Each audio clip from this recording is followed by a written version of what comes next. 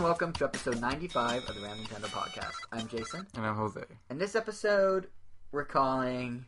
Well, Jose, you came up with the title. Why don't you share? Well, by all means, you say it. It's your thing. Fine. This episode, we're calling Keeping It Real. You. Yeah, we should put the you in the...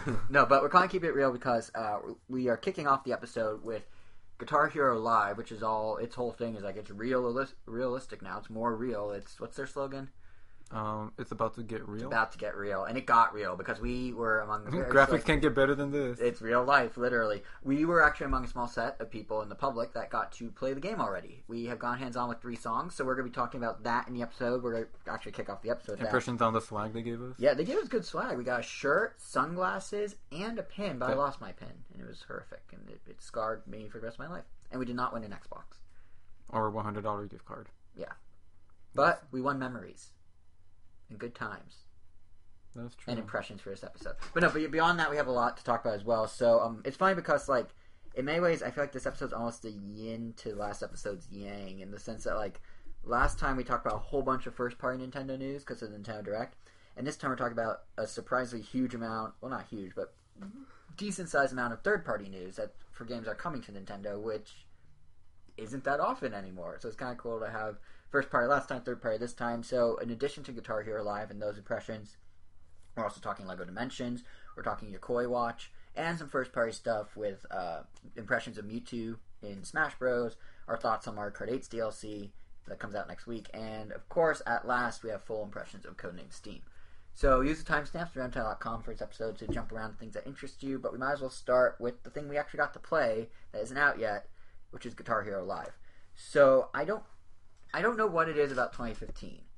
I don't know why, who, when it was decided that this is the year that plastic guitars must be making a comeback, but it's apparently a decision that was made universally because a few weeks ago Rock Band 4 was announced for Xbox and PlayStation, not Wii U. And then Activision, just this past week, announced that they are coming out with a new Guitar Hero, and unlike Rock Band, it is coming to Wii U, and also unlike Rock Band, which is kind of a continuation of where the franchise left off, this is a complete reset, revamp, reinvention of Guitar Hero.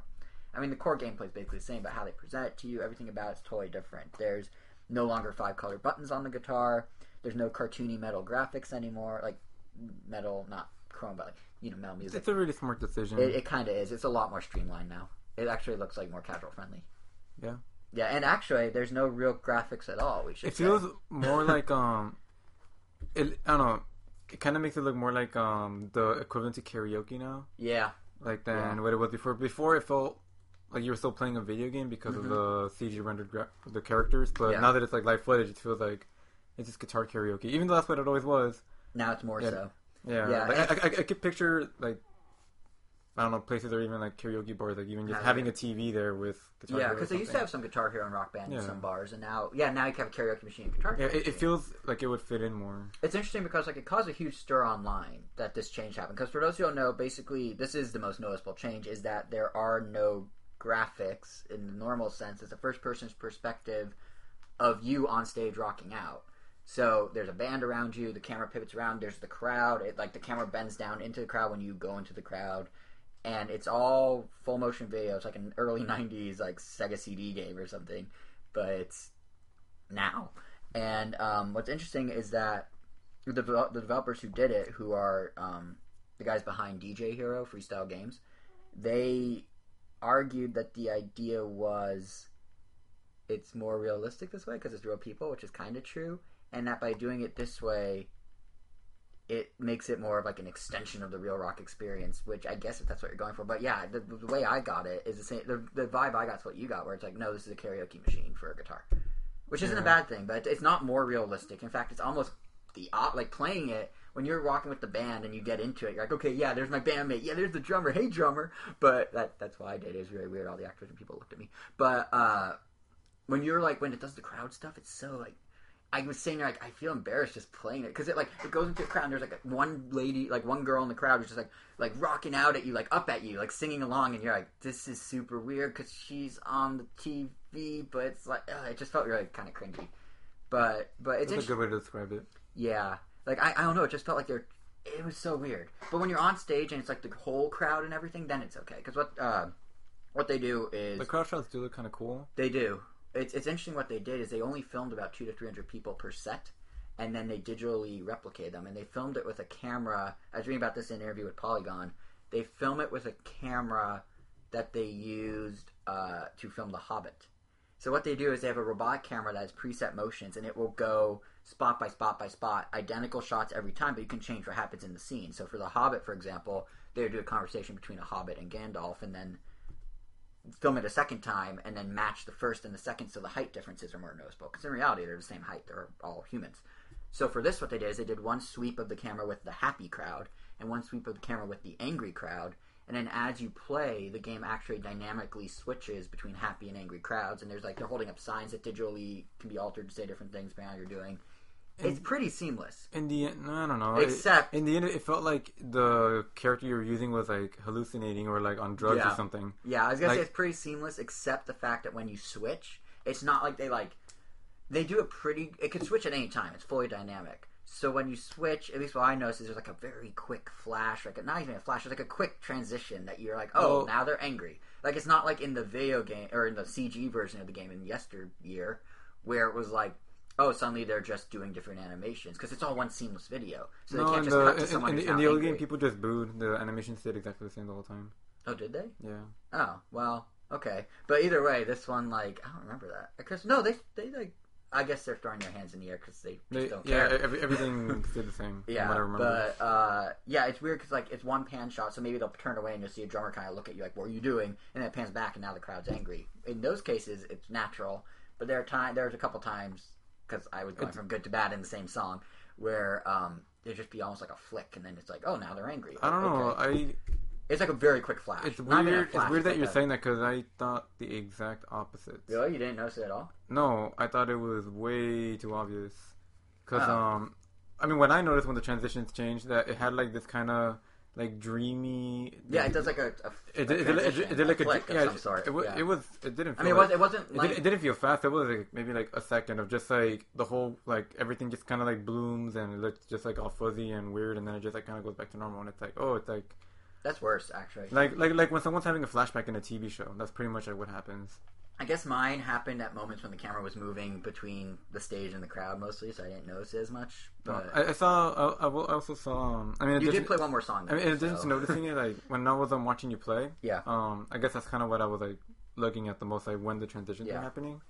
So I probably set up more. Because I will say that when you're playing, much like in normal Guitar Hero, you're focusing on the note highway, as they call it, where the notes actually come in, and that is superimposed over this footage, and it looks fine. But when you're focusing on that, you accept the cringy moments when the like one lady in the crowd's like reaching up to you, like smack in the middle of the note highway.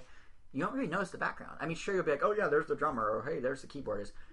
But there's a lot where it's just like, oh, there's just movement back there, not really notice it. So that might be why I didn't see the bloom. Yeah. I will say though, they had 3 songs to play. They had Light 'Em Up by Fall Out Boy, When We Were Young by The Killers, which is a great song, and Gold on Ceiling by the Black Keys, another good song. Actually, so is Light 'Em Up by Fall Out. They're all good songs. Point being, it's weird because The Killers, there's parts where it's synthesizer only, no guitar. When that happens, the note highway went away completely, and you're just watching video of your bandmate playing, and you're like, what, am I supposed to do anything? Like in old Guitar Hero, the note highway would stay there, and you'd be like, oh, okay, you're just waiting for the thing to kick back in. This one, it's like, it literally like turns off. You're just sitting there with your guitar like, what did I break it? I don't understand. I don't know if they'll fix that in the final one, but that one kind of caught me off guard. I didn't expect that. Yeah. The only other, I guess, downside to having a live action video, like something that I kind of liked about the old way was because they could make up characters. Like they had, like I don't know, I like looking at the different themes, how they got like more, how the backgrounds got more extravagant later. Mm-hmm. Like I remember towards the later stages, there was like a giant, like double, like just like in the background, just kind of like and they doing dropped some item animations. They're just like there was just like some cool effects that were just kind of there. And then also, I guess because of this, they also can't have any kind of like special appearance characters like they had. Like you could play as like Slash or. I'm pretty sure that was a conscious choice. Well, they still could. They just do video with them because all these concepts were filmed by Freestyle Games in green screen spaces. So you could bring in Slash, but they got sued like 3 times for doing that. Like Gwen Stefani apparently didn't want to be in there, but somehow was. So that might be why they're not doing it. They're like, let's just stay away from. I mean, they also had fictional characters appear. Yeah. Yeah, the bands. That's another interesting thing. Is again, we only played 3 songs, and it was in this first-person concert mode, not the other main part of the game, which we'll get to.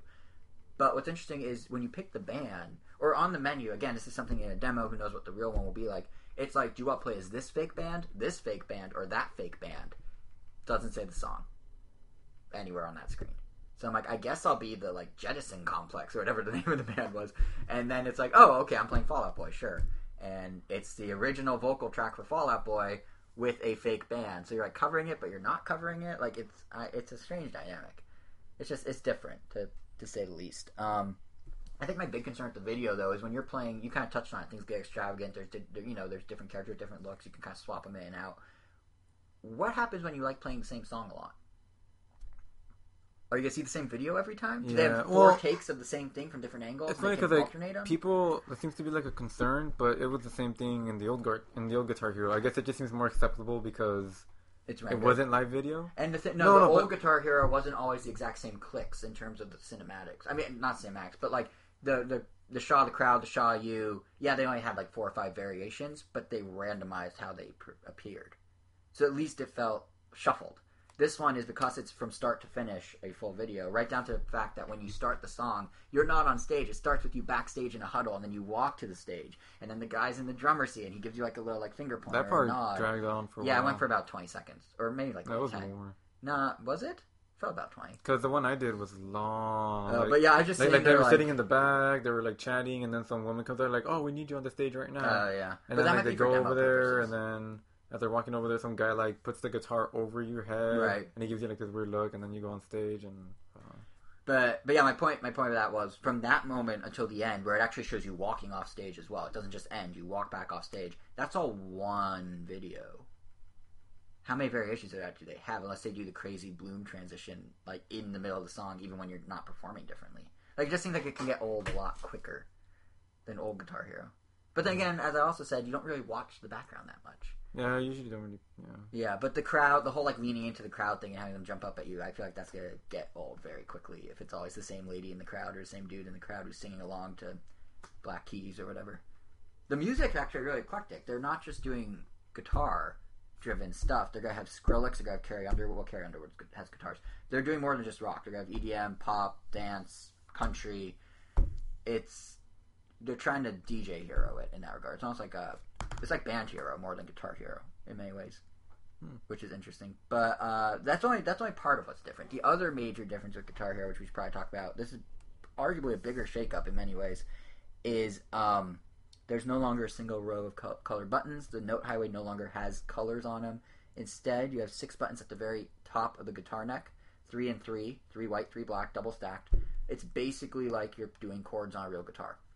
You're not shifting down the neck at all. You're now just moving your fingers in different combinations on the top. And you're making chords. Exactly. And the logic behind it, or what they told Polygon at least, is they found that the old way of doing the difficulty, where it's like, oh, you're playing on medium, you use 3 buttons. Oh, you're now doing above medium, enter the 4th button, and you have to reach for it with your pinky. A lot of people apparently had trouble with that. I know I kind of did, because like I'm just not very dexterous, or whatever the word I'm looking for is with my pinky. So it'd be like, oh yeah, I can master medium, and medium's super easy, but the second I go hard, it's not even like, oh, it's harder. It's just like, oh, I have to use this finger that I don't have as good a precision with. So they're trying to address that with chords by just making the difficulty is you're using the same notes. There's just more of them coming at you. And that worked, I feel like. It definitely, I mean, you thought medium or regular was too easy, and you jumped to advanced, and it was like noticeably way more notes. It's all the same notes. It's just not only that, but it also just like having to switch between white and black is a learning curve for sure. Yeah, that was the other thing, is that it took a little while to like click in, but it did kind of work once it worked. In the sense that the first song, it's weird because you're used to just having your finger in the middle of the guitar neck, but now it's like, oh, you have to raise it to the upper half or lower half, and there's definitely a curve to that. Even the Activision rep was saying to me, yeah, it usually takes me like a song, or it took me like a song or two. But so I did, line them up or whatever, and I botched all the black notes and nailed all the white notes because that's what my hand was saying. But then when I did Killers, it was fine. Like it just worked for the most part. But there's definitely, instead of going left right, you have to get used to moving your hand up down, which is a bit of a different muscle memory thing. Because Guitar Hero is a lot like riding a bike. Like once you know how to do it, you just know how to do it. But this one's kind of like, but what if the bicycle, instead of tilting it left and right, what if you tilted it up and down? What if you're trying to do wheelies the whole time and not move left or right? That's kind of like that sort of. It's like a different motion, but you have the same general feel of what you're supposed to do. So there's that. It's for those that are cynical out there. You may argue that the reason they're doing this is not because it's better, but because it now requires a new guitar. This game completely cuts off past Guitar Heroes. Guitar Hero Live will not support any old instruments whatsoever, or DLC or anything. And the only way you're going to be able to play... Is it even supporting, like, a mic and the drum kit? Nope. Strictly guitar. At least that's what they've announced so far. But how it works is, come October 20th, when the game comes out on Wii U and everything else, it's going to be $100 for a guitar in the game, which is what they used to do the bundles at. But the difference is, anyone that's ever played the game now has to start anew. So, I mean, honestly, once you get used to the black-white thing, it probably feels better, and it still feels like Guitar Hero through and through. There's no doubt that this is Guitar Hero. Like, it's not like you're playing, like, this is so radically different. It's definitely Guitar Hero in gameplay. Yeah. They just shifted the buttons around and then charged you $100. So, I mean, I enjoyed it. I don't know necessarily if I would immediately buy it on day one, but I could see it. I could see myself eventually playing it. Especially because they mixed up, kind of like DJ Hero, you can't actually fail at a song. You will finish the song. The crowd may hate you for it, but they will not. You cannot fail. The logic being, it kind of addressing what you were saying about karaoke, if you're singing karaoke, you don't fail karaoke. The song continues and then comes to an end, and people either go, wow, you were awful, or go, well, you recovered in the end. So now Guitar Hero is going that route, much like DJ Hero did. So it actually now kind of cool. It really plays into your theory that it's basically karaoke for guitars. Yeah, I mean, it's not like if you're at a concert, like, the performer just is going to start over, like, actually, no, they're 20 more likely. No, not 20 times, but hopefully if you're at a concert, they don't play as badly as I was playing in Guitar Hero, but yeah, I think it was very cool. Especially if you're, like, almost done with the song, which is, like, the case in a lot of times. Yeah. Like, in the old Guitar Hero, where you're, like, almost done. Oh, and then, like, it's really hard, and then, like, you barely, like, lose, and you have to start all over. Yeah, it's that's what I hated. So I'm actually really happy they're making this change. And there's one other aspect of the game that we didn't get to try that's probably worth talking about, and that's actually, I would argue, bigger than the first-person concerts. The first-person concerts are definitely the gameplay hook. Like, you know, that's why it's called Live. It explains the video thing. It all makes sense. But the bigger gameplay that you'll probably be doing is through something called Guitar Hero TV. And this is where the online support and the multiplayer comes in, and it's basically a 24-hour in-game music video channel. Actually, I take that back. It's channels, plural. So, using a special button on the controller, which is above the neck, a little Guitar Hero-like pick icon. Or maybe it's not above the neck. I thought I saw it there. But either way, you'll be able to, at any time, jump into one of these streaming channels that are going to be all music videos. They're going to be stored. There's going to be like a popular music video channel, different genres, trending, I'm sure, everything like that. And all the videos will just play in their entirety, like you're watching them on Vivo or YouTube, but have a note highway over them, and you're playing along. So again, kind of like you were saying, Jose, it's karaoke for a guitar. That's literally karaoke. It's basically like someone took a Pandora radio station. It's like, oh, you want to play along to this? Here you go. And then combine Pandora and Guitar Hero. Yeah, I mean, it actually makes some sense because that's the direction the industry is going in. Like, streaming music's the thing now. So it kind of makes sense to just be like, hey, you could stream any of this music and just play along. And it's all drop-in, drop-out multiplayer, online and offline. So you don't, you jump in, the song starts, and you go, and you play. And then you stop when you want to stop. And it'll rank you based on, like, the difficulty of the song. It'll rank you based on how you performed. It will matchmake. It'll do all sorts of stuff. And it's all just, like, instant 24 hours. It's totally free. They're not doing a subscription service. There's no DLC, necessarily, at least not in this core version of it. And they're going to keep rotating in new content and new songs as it's released, after release. So it's going to be kind of a cool thing. This almost interests me more than the live band fake concert video bit. I mean, I think it's kind of dumb that it's music videos because, like, you can watch those anywhere. But the idea that you could play anything at any time and it's just kind of feeding them to you like a radio station is actually kind of cool. But I guess, I mean, obviously this isn't an issue right now, but yeah, like, say, I don't know, 10 years from now, some kids are like, oh, man, remember Guitar Hero Live? Let's go dig it out of the closet and play it. Oh, yeah, nothing will work. Yeah, I mean, it's funny. That kind of sucks. It's funny you bring that up because I made that point about something else in our comments to the last episode. One of our regular listeners, Satoshi, brought up about DLC and how Nintendo's doing freemium now and that sort of thing. And I was like, you know what's weird? Like, this made me realize is that we're at a point with Nintendo games where they won't age the same way they used to. You could go back and play a Super Nintendo game and you have the whole game. You go back and play Mario Kart 8 and you better hope your hard drive didn't fail or else half the tracks aren't available. You go and play Pokemon Rumble World and you better hope you have a ton of time because the only way you can really progress at a normal clip is if you pay for the Poké Diamonds. And if you don't pay for the Poké Diamonds, well, sure, you can revisit Pokemon Rumble World, but expect to spend a month on doing what you can do in a day. So, like, it's weird that, and this is true of all games, not just Nintendo, but it's weird that, like, DLC and online play and servers and all that have made it where games can't be retro in the same sense they were when we were kids. Like, you can't have a friend be like, hey, have you played, like, Ninja Gaiden on NES? Let's just put it in and play. Now it's like, hey, have you played Smash Bros. With Mewtwo? Oh, that's right, Mewtwo is on my other hard drive. Well, you can't play as Mewtwo at any time because it's gone now. I erased it, sorry. But here's everything else about the game, even though Mewtwo is you know what I mean? Like, it's so different. Funny that you bring up retro. I feel like, I don't know why, it just feels like there's more, it's starting to feel like there's, like, so many, like, retro games now. Oh, well, now there is, but because digital, it's so easy and cheap to download them and port them. I don't know, like, new retro games. It's dirt cheap to make, that's why. Yeah. The next wave is going to be 3D platformers as retro games. Mark my words. Banjo-Kazooie style stuff. I mean, like, Hat in Time. Yeah, it's already happening, but it's good. There's another one. There's Playtonic's Banjo-Kazooie spiritual successor, which is coming live soon. Going on Kickstarter. Ukulele? Soon. Yeah, Project Ukulele. Yeah, that's gonna be straight. Or no, that one ended up being 2D though, so never mind. Or is it 2D or is it 3D? I don't remember. No, it's 3D. I don't know what I'm saying. But anyway, Guitar Hero. So, so yeah, I think the music video thing's cool, but yeah, I don't know if I like the idea of it just being videos. Even the concert mode, you still have an experience. Like, there's no experience at the video. It's just you're playing along to a video. So it's like you have to make your experience. Make it a drinking game or something in your apartment, and then maybe it makes sense. But just like, I don't know how many people are just going to go online by themselves and be like, I mean, I guess I'll play this Katy Perry music video. It's in front of me. Like, it just doesn't seem... I don't know. We'll see. But, some people just like to go through the tracklist song and just play that one song. But the thing is, you don't pick the tracklist. No, you pick a channel and it does it. Oh, I see what you're saying. Yeah. But it's interesting because the reasoning behind the change to video actually makes sense if you stop and think about it. And I didn't really think about it, but Chris Plant, an editor at The Verge, did think about it and came to a kind of interesting conclusion that I figured was worth mentioning. Basically, his argument was that by using video, Activision is essentially making a game that doesn't need a console.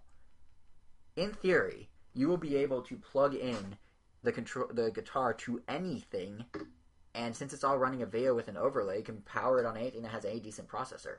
You know, you could do it on your PlayStation, your Xbox, your Wii U, your mobile phone, your tablet. In fact, mobile phone and tablet versions have been confirmed by Activision, and they will be exactly the same as their console counterparts. Exactly the same, which is crazy for a mobile game. They kind of did it with Skylanders before, too. Like, Activision has this new strategy of just making everything equal. You have to buy, like, a Bluetooth guitar or something? I don't know. They haven't really discussed it. They just said it'll support it fully, full game. So, but the idea is, like, it's doable because they're using streaming video, not actually something on the console. And I mean, I hate to be cynical, the streaming video, I wonder what that says about the synchronization. Or like how good it will be. It doesn't matter. Well, no. The overlay. Let me clarify. The backgrounds are streaming video. They're not being rendered. The foreground with the note highway is the game. So you need something with a bit of a processor. But all you need to do is say, okay, put a semi-transparent overlay of notes coming at you, and here are the notes you need to use, and that's it. Everything else can stream it. It doesn't matter if there's latency issues. I guess it also explains who cares if Maroon 5 skips 2 frames. I guess that also explains why the note highway is also just way more simplified. Remember, before Guitar Hero just kind of made it more extravagant as time went on. You could even like customize, like you could have a floral pattern, the amp meter, like with all electric and have like crazy like bulbs and whatever. So. You know, honestly, it's funny because Guitar Hero now has the Rock Band aesthetic going on with like the super clean line, super clean font. It's just kind of funny how they just sort of lifted it like that. But yeah, Plant's point, Chris Plant's point, he was like, I don't think it's that crazy to assume that maybe in a year from now it'll be on web browsers. You plug in your guitar to your PC and you just play it. And that really, I know we talked about Pandora a minute ago, but that really, going even one step further. Pandora will now support Guitar Hero. Well, I mean, why not? Why not have Spotify have a built-in Guitar Hero? They're already streaming music. They're already streaming video in some regards with ads. There's nothing that crazy. And Spotify has apps. There's nothing that crazy for Activision it's not that crazy for Activision to just go like, hey, we'll give you Guitar Hero exclusively or something. Like, this is almost... Do you remember when Rock Band came out that Harmonix kept saying, Rock Band's going to be a platform through DLC songs. We're going to support it for years and be able to download new songs. And that's why Rock Band 4 is cross-compatible, because it's a platform. I would argue what Activision is doing with Guitar Hero now, with, like, it's all just a video service, basically, that you're playing on top of. I would argue this is more of a platform. This is so platform agnostic that it could be anything, anywhere, anytime. Any device that can handle a note highway with a few black and white guitar pick icons on it can play this game. And it has the guitar support, of course. And I hate to be cynical, but I feel like that might partly be why it's coming to Wii U. I don't think Activision's like, oh, we love the Wii U. I think it's like, oh, we can develop this for pretty cheap on Wii U and probably get back our money and then some in sales because we're giving them a video platform that has some notes on top of it. Like, it's not that hard. Yeah. But I mean, it's good that's coming to Wii U. But then again, maybe Activision is turning a new leaf with Wii U because I mean, we already get Skylanders every year. We're now getting Guitar Hero, and we might be getting Call of Duty again. So I know there's always rumors of Call of Duty. That transition, man. Yeah, pretty good, right? Pretty good. Like, yeah, if we're jumping from Guitar Hero to other rumors. But no, I was gonna say there's always actually before I get to Call of Duty, I'm gonna backpedal transition. So Guitar Hero, yay or nay? What's the takeaway? probably not gonna get it. But it is basically for anyone because we're in a special little pocket where we've actually played it. So walking away from it, what was your gut feeling of like? Because we talked about all the the ins and outs, but what's your gut feeling? Kind of like what I told that guy, like. Oh, the DirecTV rep. after that initial like, oh, the control feels weird, and you kind of get over it. It just felt like Guitar Hero. It felt like it never left. Like I was like, oh, it's exactly like Guitar Hero. Yeah. And then that's it. Like. Yeah, no, that's kind of my take because I was originally going to tweet impressions of it. Like, I guess I'm still kind of burned out of Guitar Hero. Like, it didn't really. It has been for 5 years. Like, it still felt like, yeah, I don't know. Yeah, no, I'm kind of in the same boat in that, and I wonder if that's why the internet reacted. Well, see, people on the internet haven't played it, but they're just assuming it's exactly the same, but with video instead of CG. And they're right. It kind of is. The difference is I think the guitar actually is better with the current setup. But I don't know if it's better, the 3-on-3 notes. But I don't know if it's better to the point where I'd say, oh, it's totally worth investing another $100 in. It's still Guitar Hero, like you said. Like, walking away from it, I was thinking, like, what should I tweet as impressions? And, like, I have no impressions. It's exactly what it is. It's Guitar Hero. There's nothing that crazy only, about like, it. diehard fans are really going to appreciate it. I think you were on something with the karaoke, though. Or people that just didn't have a Guitar Hero. Or yeah, no, but younger kids that never got into it. But you're totally onto something with the karaoke. I could totally see karaoke places having one or two of these, because Guitar Hero is fun when you're drinking. I'm not going to lie. But, I'll play it, like, if we're in a group of people, but... Yeah, but you're not going to go invest in yourself. Yeah.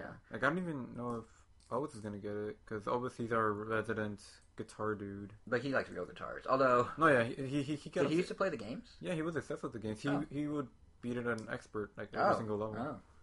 Huh. But yeah, it's like, I feel like Activision's probably like, no, one of the few people that went and played it, or some of the few people that went and played it are saying, like, it's whatever.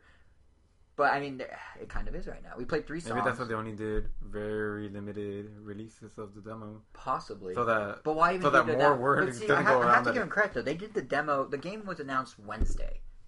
We are recording this Saturday evening. That's how fast they turn. Or no, sorry, the game was announced Tuesday. And they had demos for the public in New York and LA by Saturday. Why don't more companies do that? It's brilliant. It's great because, like, they get the word out, and then when there's early buzz for it, people go check it out and talk about it. In this case, there wasn't the right buzz. Like, I would definitely recommend it to all my friends that I know play Guitar Hero. Yeah, play guitar at some point. It's good at what it does from the 3 songs we played. The problem is it's exactly what you expect it to do is what it does. But I mean, we only know... If you're a casual Guitar Hero player, it's probably not going to change anything. Unless you're the type of guy that, like... Because, see, again, I feel like the Guitar Hero TV with the streaming stuff that's 24/7... That could be kind of cool if you're just like, I just want to listen to some music, but I don't want to just stare at a wall. I might as well play along with the rock channel or the pop channel or whatever. Like that. That's kind of cool. Like, it's like, I don't know. I think we're too early in the game to make a real, no pun intended, to make a real decision. But they said they'd have more at E3 to talk about. Initial impressions, though, are it's Guitar Hero. It's exactly what you think it will be, but with better button configuration. So anyway, with that said, now we can jump over to Call of Duty. I ruined my transition because I already used it. But yes, so... We may be getting Call of Duty this year. Every year it's rumored that Call of Duty is going to come to a Nintendo system. Usually what Activision does, for those who are out of the loop on this, is they'll go like, oh, no, we have nothing to announce at this time. And then like 2 weeks before the release of the game, they're like, it's coming. Here's one screenshot. Go buy it. And it's like the worst marketing ever. They basically send it to die. Last year they made the one exception with Advanced Warfare, and when the Kevin Spacey trailer came out, they pretty much the next day were like, are you kidding? That doesn't work on Wii U. Nope, not happening. So what's interesting this year is it's for Black Ops 3. That's this year's game. And Treyarch, the developers, are known to be Nintendo fans. They developed every version of Call of Duty for Wii and Wii U. So I think there's only one on Wii U. No, there's two on Wii U. There's Ghost. But yeah, so they know their stuff. They support Nintendo, so it's not that outlandish to think maybe this is the year it comes back because they already have the experience and the passion and the caring. So what the rumor is, where this all came from, is Activision started updating CallOfDuty.com to have Black Ops 3 trailers and teasers and other stuff. It's getting announced officially next week. Somewhere in there, someone claims they saw on the profile login screen, in addition to the ability to link your Xbox and PlayStation and Steam accounts, a Nintendo Network ID button. They had a screenshot, they shared it on the web. Who knows if it's real or not, but here we are, the cycle's beginning anew, and as of right now, there seems like there possibly could be maybe a chance that we're getting Call of Duty again. Which would be nice because even if you're like, whatever, Call of Duty's, dying, the game sales are going down, they're getting repetitive, especially Black Ops 3. I mean, Advanced Warfare was unique because it was in the future. Now we're back in the present. What's going on? Even if you ignore all that. Well, it's a Black big Ops 2 was in the future also. Yeah, but not in the same, near future. It was 2017, I think. Advanced Warfare was way in the future. Yeah. But so now they're coming back to 5 years from now. But, supposedly. But what was I going to say? Yeah, but even if you're whatever, maybe I personally don't want it, this is a big get if Nintendo can get it. Because it signifies that the Wii U has actually turned a corner of sorts and is doing well enough that Activision is not just all right, we'll give you the kids game that sells well, and sure, we'll give you the game that's cheap for us to port over, but look at this, we're going to give you Call of Duty, we're going to give you our crown jewel. If that happens, that's a noteworthy turning point for the Wii U. Doesn't mean the Wii U is going to suddenly be a runaway success, doesn't mean the Wii U is going to blow up again into what the Wii was, that's not going to happen, but it means Nintendo's actually recovered a little. So we'll see.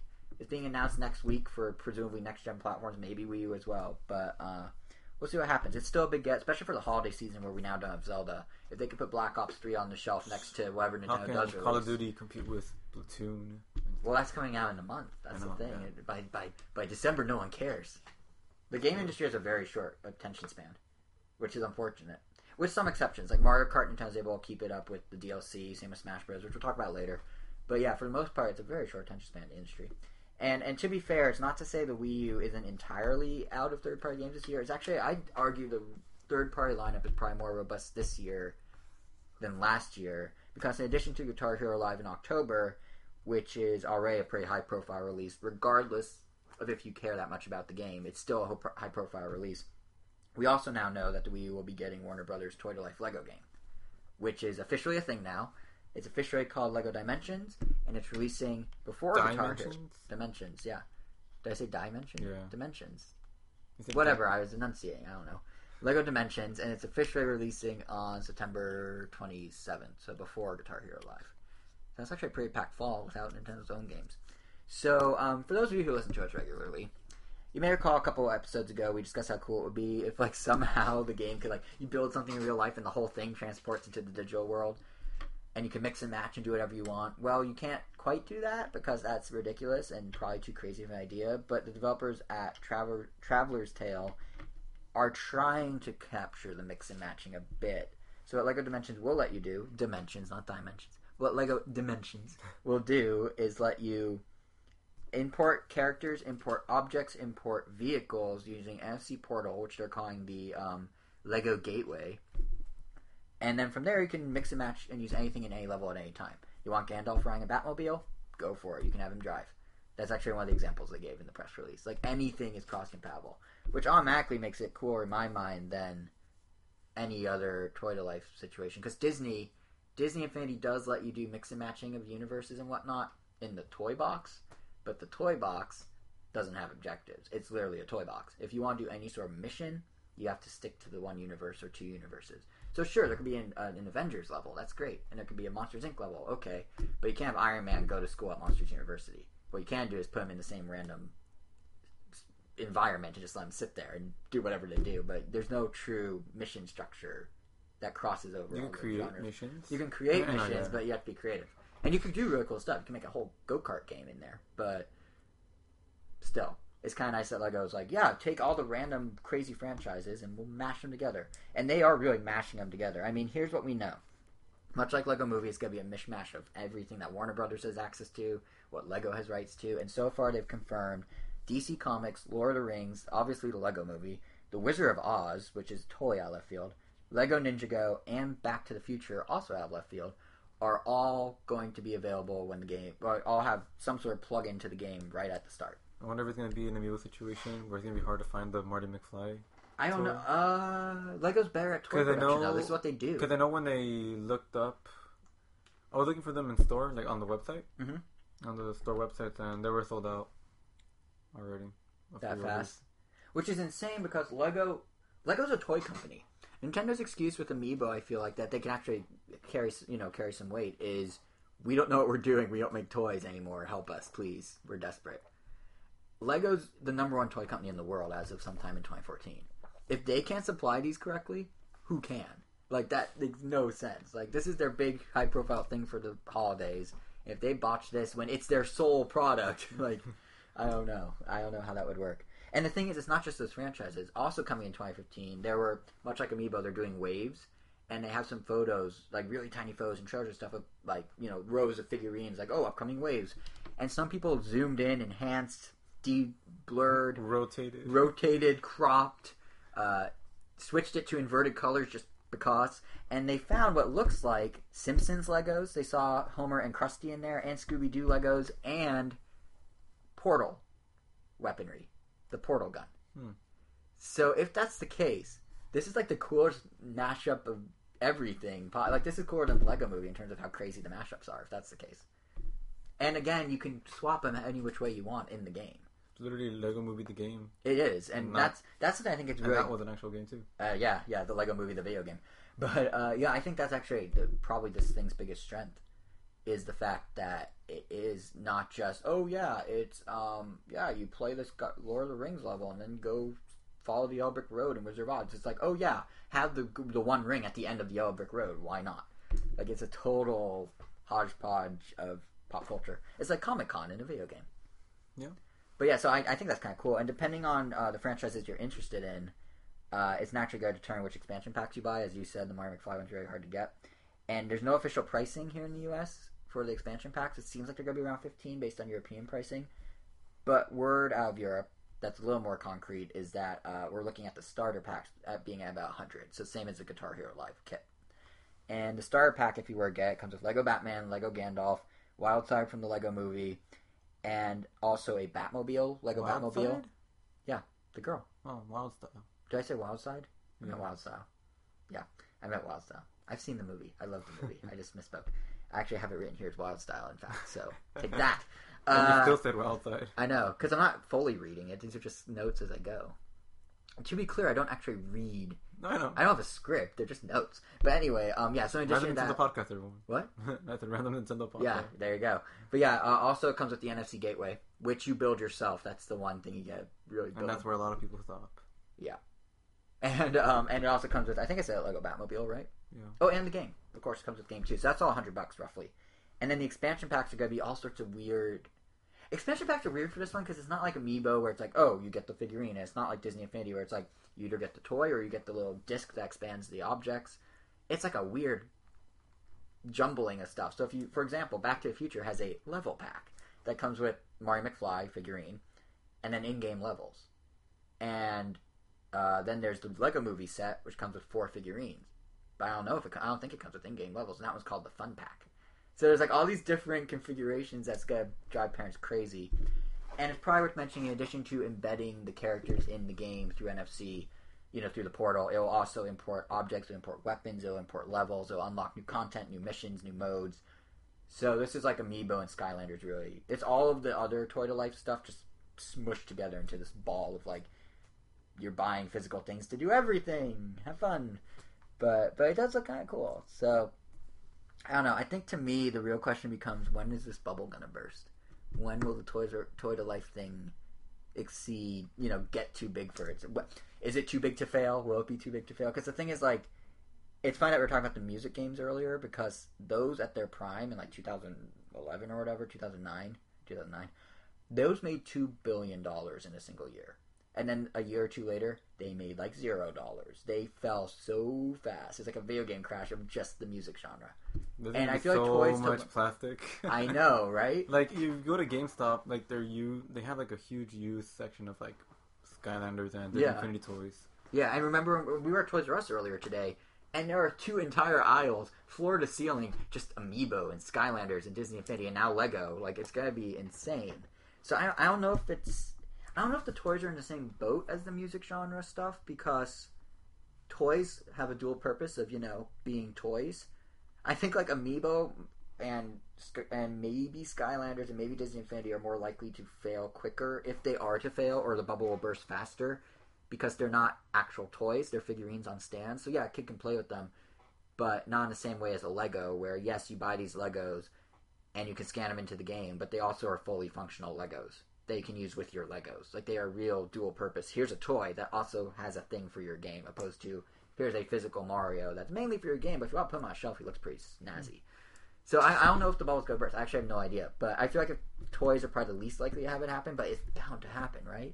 Everything's a fad in some way or another. When's this gonna burst and what's gonna happen to all this stuff? Like, it's just so crazy. Like, is Lego the final one? Could there be a 5th? I don't even know who would do it. Could Warner Brothers? Disney, I was gonna say Warner Brothers, but they are the Lego game basically. But could I wonder if we'll see Looney Tune Legos. That'd be kind of cool. They could. I mean, they're publishing the game. It's Warner Brothers Interactive. Yeah. But like, what if like Hasbro said, "Oh, Hasbro is doing it. They have the Angry Birds tripods or whatever they're called." I think Looney Tunes were absent from Lego Movie. They were. Yeah, I don't even think they were. Are there Lego Looney Tunes? I don't even think those exist. No, I don't think so. Well, that's a marketing opportunity. Maybe they'll do it for one of the anniversaries. Well, Looney Tunes haven't exactly been like occupying the TV space in a huge way lately. It's just reruns. I mean, they have the Looney Tunes show, which is just like a sitcom. True. But you don't really hear much buzz, even at Comic-Con. Well, yeah, they're on the. I think they're rebooting it. Aren't they doing a new show this year or next year?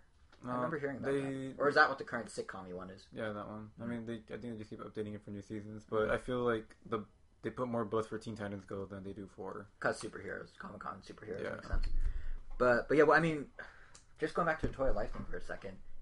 I guess the other side of the coin, because I'm like, oh, the bubbles go burst. Maybe the other side of the coin is the opposite happens. Maybe kids that are growing up with all this stuff now will expect every toy to have a digital component. You know how, like, when we were kids and it's like, are you playing with regular toys now are going to have... Right. The current line of Transformers that goes with the TV show, I think it's called Transformers Robots in Disguise, all of those toys are compatible with an app, like a game app. Same with Lego did this already. Lego Dimensions is their second stab at this. They've done an app that works with Legos as well. Yep. And Angry Birds has the tripods that work with the toys. Except this is just a sticker. Like, they're just regular Transformers, but like their Autobot logo has like something that you scan with the app. Right. And it's like. But yeah, I wonder if in 5 years kids are gonna be, you know how like when we were kids and we looked at like a Slinky or a yo-yo and we're like, I guess that's a toy. Hasn't it already been 5 years since Skylanders is in its 5th year? Yeah. Wow. Yeah. But it's just like, it's weird to think that toys may have to have a digital component. Yeah, maybe I'm wrong. Maybe it's not bubble burst. Maybe it's now old school toys are gonna die because you need to have a digital component. Everyone's gonna have a video game aspect to their toy. The only toys that are just gonna be toys are gonna be the collector toys. Like the ones like I have. Yeah, well, I mean, it's kind of happening. The fact that Toys R Us is selling 1995 Power Ranger movie exclusive figurines, limited edition, that are just figurines. Like, they're clearly going after people that just want to collect opposed to play with. Yeah, it's interesting. It's a huge shift for the toy industry, and I think the fact that Lego is doing it now, the biggest toy company, that says a lot. That says an awful lot. That does say a lot. It does. But yeah, so that's kind of it for the Wii U side of the news, unless there's anything else you want to say about Lego. But we covered it. We actually don't know much about the gameplay. I didn't even talk about the game. It's basic from what we've seen, which is not much. It's mostly Joel McHale building a Lego thing and having a conversation with a CG Lego man, or 3. It looks like it's basically what old Lego games are, like that sort of mission structure, but the open-endedness as well. And that's kind of what Traveler's Tales and Warner Brothers is saying, but we don't actually know everything. So I imagine, much like Guitar Hero, we'll learn a lot more at E3. Oh. But pivoting away from the Wii U for a bit, the 3DS also got a fair share of third-party news these last couple weeks. One thing that there's not very much to say, it's just worth noting, is Unity Engine is now coming to the new 3DS and new 3DS XL. And for those not familiar with Unity, that is what powers many, many, many Wii U eShop games. So expect a huge explosion of indie stuff coming to 3DS, even more so than there is currently. I know some indie developers are already saying they're going to start working on games that they're just kind of sitting on their hands with because they don't know what to do. But now that they have Unity, so we can see Wii U ports, we can see brand new stuff, we can see ports of Steam games. It's going to be a lot easier. So keep an eye out for that. But what we're really going to talk about this episode is some actual games that are actually coming that have actually been announced. First of which is Monster Hunter spin-off a Monster Hunter spin-off for the 3DS. Yep. So over in Japan, Capcom announced this game called Monster Hunter Stories, and it's a more traditional RPG set in the Monster Hunter world. It's basically... It kind of reminds me of what Dragon Quest Monsters was to Dragon Quest. Like, Dragon Quest was an RPG, and then Dragon Quest Monsters was like the Pokemonization, not the like kind of hopping on that bandwagon.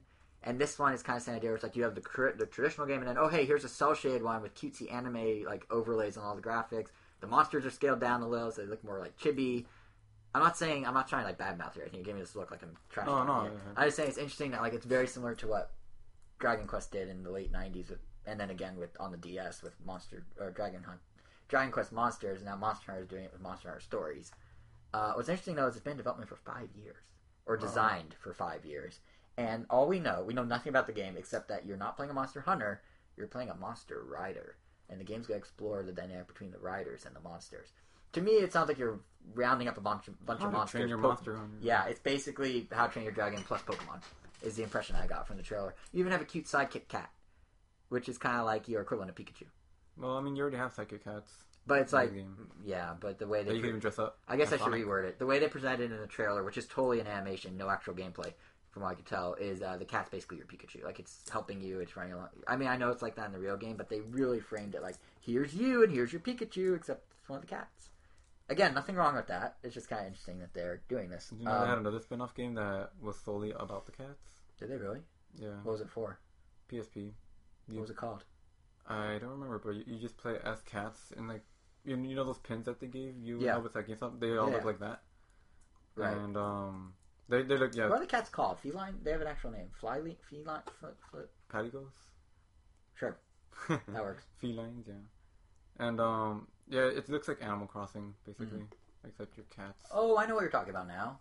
It came with for original PSP, right? Yeah, it came with a purple PSP. Yeah. And it did alright in Japan.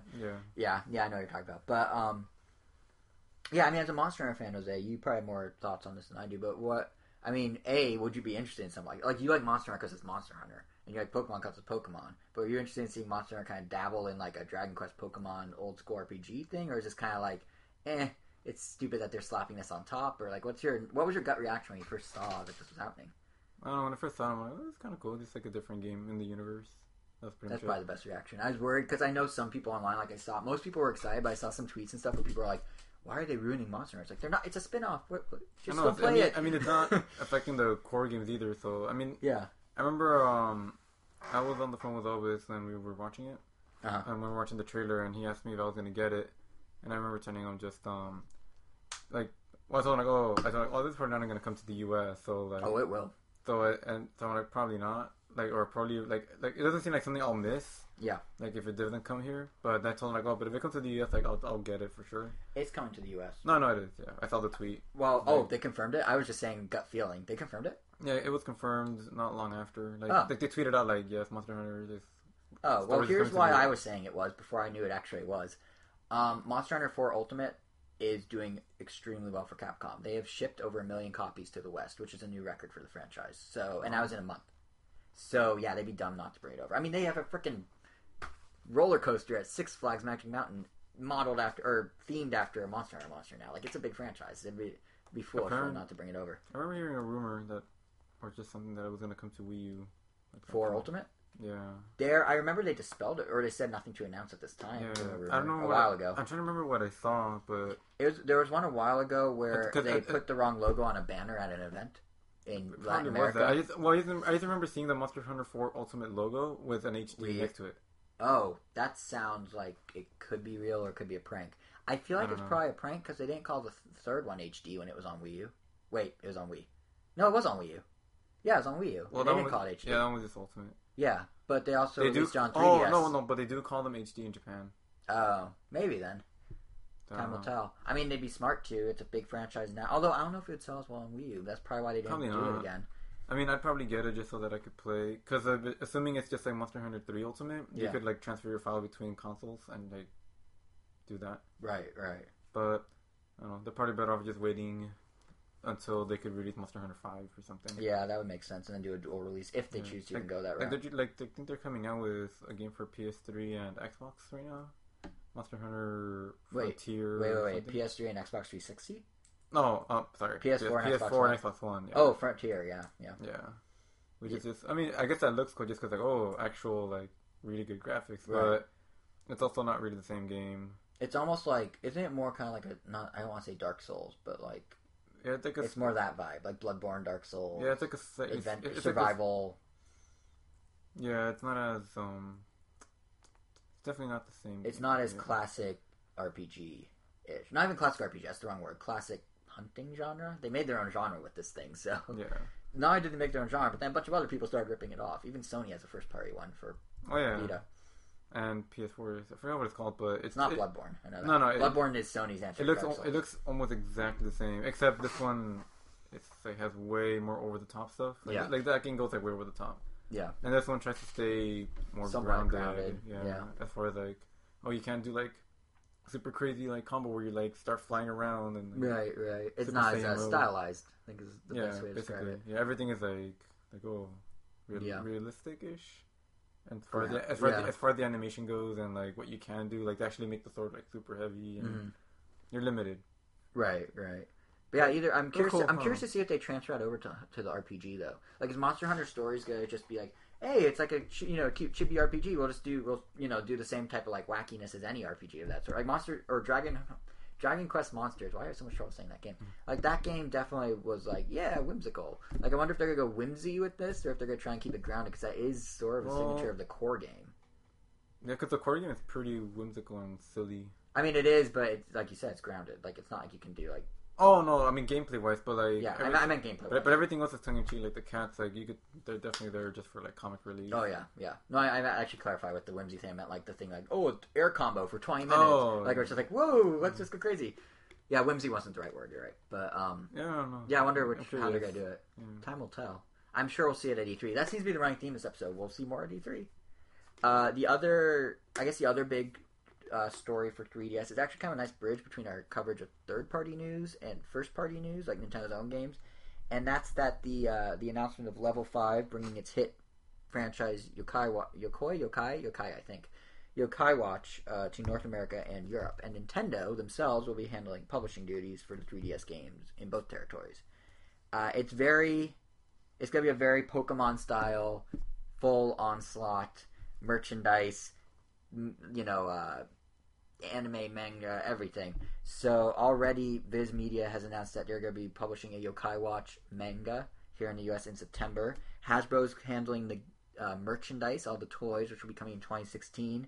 And now we have Nintendo handling the games. They're kind of playing by the Pokemon rulebook here, and it makes sense that they're prepping for something big. In Japan, Yokai Watch has already sold over 7 million copies as a franchise. And it's only been out for like 3 years? 2 years? 3 years. So you can see why they're doing this. And it's kind of funny because they're really like taking a page out of the Pokemon playbook, but and that's probably because has been used a lot in this episode. It has, and at least with your Yokai Watch, maybe more so than anything else we've talked about, it makes sense because it really does seem like Pokemon. Here's basically Nintendo. When they first announced Pokemon, let's start there. When they first announced Pokemon in the 90s, they put out a press release or an announcement or whatever that's basically like, hey guys, get ready. We got toys, we got anime, we got trading cards, we got a game, and we're telling you, this thing's gonna be big, so just get ready. And a lot of people said, nah, this won't be big, Nintendo's wrong. And then it blew up and is the biggest thing for years. This press release for Yokai Watch was literally like, hey, don't mind us, we're just gonna launch the next major Pokemon-style multimedia franchise here. So if it's cool, we're gonna have merchandise, we're gonna have games. We're not gonna tell you when. We're not gonna tell you which games. We're just letting you know that's happening. So just sit back. We'll go ahead and tweak the logo, but not give you any information. So just make sure you're mentally and physically prepared for the onslaught that is coming. That is Yokai Watch, and that's literally the whole press release. They did not do anything they didn't tell us any real information, or anything like that really. And it's been out in Japan since 2013. There we go. It's 2 years old. And we don't know which game it is, but I would assume it's the original game from 2013 that they're bringing over. I doubt they'd jump in like a sequel. And the thing is, in Japan, I know I said it sold 7 million copies, but I don't know if you realize just how big this is. In Japan, it not only has had an original version and a sequel, but they're about to release a dual pair of spin-offs, like a 2-version thing like Pokemon does, called Yokai Watch Busters, which riffs on Ghostbusters because it's about ghosts. And then on top of that, they just announced both a crossover game with Romance of the Three Kingdoms, which is a popular Japanese RPG series, and a full Yokai Watch 3, which is coming to 3DS in Japan sometime, I think, in 2016. So that's going on there. Oh, and the weird thing about Yokai Watch 3, guess where it's set? Think what it's set in the United States. What place would an internationally made game be set in the United States? What would be a cool place to go discover ghosts? New Jersey. You're close. St. Petersburg, Florida. That's where the game's set. Someone in Japan, someone at Level 5 in Japan must have just like pointed at a map and be like, that looks good. It's kind of near Disney World, but not really. But yeah, it's I don't know why it's set there, but it's a huge franchise. And like I said, in addition to all these games, it has an anime. It's a real multimedia it has toys. It's a big multimedia onslaught. Japan's good at this. They have what they call transmedia properties, where they very specifically launch multiple aspects on multiple mediums, all basically at the same time. So, they roll out the game, then a month later they have the anime, then a month later they have the toys, and then you're just bombarded from every angle with it. And next thing you know, you like Yokai Watch, whether you want to or not. You are now liking it because it's literally inescapable. So, that leads to the question, though, of what is it? Isn't it, like, you catch ghosts with a watch? Pretty much. Yeah, Gamasutra did a nice little explainer of what it is for people that don't know. And we'll summarize it here a bit. I mean, Jose, you did probably the best summary of it. It's Pokemon with a watch and ghosts. But just to elaborate a little more, we'll link... First of all, if you're curious about like the full backstory of it, check out the Gamasutra article. We'll link to it in the blog for this episode 95, ramtown.com. You can grab it. But basically, at its core, yes, it's Pokemon. You play either a boy or a girl, and you have a special watch that you use to see spirits in the world around you. They're not ghosts.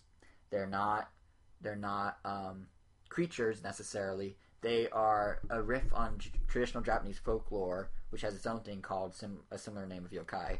And basically, they just inhabit the world around you. And instead of just going out and catching a Pokemon, you are now seeing them on your watch and being like, I'm going to befriend that inanimate refrigerator who secretly has a spirit. And then, boom, your refrigerator friend joins you. And I don't think they're a refrigerator. They have a cat, though. He's like a Pikachu. Or like the monster. I was trying to find there was a tweet that I was looking for. That's why I was on Oh, yeah. About Yokai Watch. I guess like they were... It was just a comment on the localization and how like names have to change for the US. Yeah. And I forgot what the kid's name is in Japan, but I guess like his name got changed to like something very generic. Like, his name's like Nick. Yeah, it's like Steve Adams or Nick Adams. It's Nick Adams. Something like that. Nick Jones? No, Nick Adams. I think it's Adams. Yeah, I don't know why they did that, but yeah, it's just like I think all the other stuff is staying Japanese though, because I mean they're calling it yokai. I don't even. That's another page out of the Pokemon playbook. If you're keeping yokai, you might as well keep all. Might as well call him Satoshi's not really. I was gonna say Satori, like Satori Water, or just keep his regular whatever name you have first. I think it's like Aniki or something. I don't know. Yeah. That works. But anyway, yeah, so you're going through the game and you're finding these spirits, and then guess what you do with them? You collect them and you battle them. Pokemon. But of course, like any RPG, it can share a core concept and elaborate it, make it its own to how the battle system works, to how the exploration works, all that, and that is where it differs. And clearly it's a winning formula because they're on like the third game in Japan already. So it's coming. It's going to be big. It's Pokemon if Pokemon has a special watch. That's the takeaway. Kids are going to be rocking that watch accessory when it comes out. But that leads to an interesting question. Because, well, one, we don't know where it comes out. But when it does come out, will it work in the same way Pokemon does? Nintendo's really hitting all the marks in terms of making sure, or level 5 really, is when hitting all the marks, being like, all right, we got to get all our ducks in a row to mimic Pokemon, and we have them. We have the storytelling aspect. It's a manga instead of an anime this time for now, but I'm sure the anime will come. We have the toys. It's Hasbro, just like with Pokemon back in the 90s. We have the game with Nintendo. Like, everything's lined up as it should be, but the key difference is, besides the lack of a trading card game, the key difference is that Pokemon was like nothing else when it came out. When it came to America, it's in the history of like Nintendo bringing over Pokemon. A lot of American companies, Hasbro and whatnot, were like, "Whoa, Nintendo, we want to help you with this. We want to support it. We want to make toys. You might want to redesign your fat rat mouse, electric mouse. He's a little chubby. You might want to like change things. You might want to Americanize it." And Nintendo's like, "Nah, just let's see what happens." And they reluctantly said, "Okay," and then it blew up. Since then, anime's... Well, yes, actually, it's kind of funny. He went anorexic. But no, since then, America's really embraced Japanese culture a lot more, I'd argue. Anime's a much bigger thing among kids. Kids are familiar with the anime look a lot more. The idea of collecting and capturing monsters has happened multiple times over, because, after Pokemon, Digimon did its reinvention. Well, that was in tandem. But Digimon cashed in on the Pokemon thing with its reinvention, and it became a big thing in the U.S. Monster Rancher had a show in the U.S., which, again, was kind of Pokemon-esque. Like, all these things with, like, God, catch them all. Metabots, remember that game? Yeah. Like, there were so many, like, get all the monsters, collect all the monsters games, and none of them were able to hit the peak that Pokemon was at the time, because even Pokemon Mega Man kind of like jumped in on that with the .exe series. Yeah, exactly. Everyone was doing it. There were like 2 different versions. Yep. You don't really collect monsters, but I guess you collect chips. Yeah, you're doing chips. But like everyone was cashing in on it, and what was once a really unique idea, which was Pokemon, has been kind of watered down, diluted, and now all the unique ideas are other things like Minecraft or Angry Birds when it came out. Like, does Yokoi Watch... I mean, granted, kids aren't the same kids they were, so, like, you could probably pitch this idea to a 10-year-old and kind of get a similar reaction to when we were 10. But maybe not to the same extent, because they do know Pokemon. Pokemon's still a thing. Like, that, it's almost like... They're lining this up to be like, hey, there's this thing. We're going to make our own version of this thing, and hope you like this thing better than that thing. But we actually own both things. So either way. But it's just, I don't know if it's going to be quite the massive success that Pokemon was. I'll eat my hat if it turns out to be. But no, but seriously, it's like they're billing this as like the next big thing. And it's kind of like, well, there's been like 7 versions of this concept of big thing with monsters and collecting. And none of them were as big as the initial one. So maybe Nintendo's expectations aren't as high. Maybe that's why the anime hasn't been announced. Or Level 5's expectations, I should say. But for localization, right? Nintendo is doing localization, yeah, and publishing. Yeah. But Level 5 owns the property. But I'm just wondering, like, will it do as well? Like, it'd be interesting to see. And they didn't even say if the game's coming out this year. I think they said it might be coming out this year, but everything I've seen also indicates maybe 2016, so who knows how long we'll have to wait. But it's definitely, like, they're following the Book of Pokemon quite well, but I don't know if they're following it too closely or not. I want it to be a success, not just because, another hit game for Nintendo in Level 5, but more to the point, the 3DS could use another major franchise, and Level 5 probably needs convincing to stay as a Nintendo supporter a bit. Because I don't know if you heard about this, but for better or worse, Level 5 decided to kind of pivot away from the 3DS for some of their biggest games to date.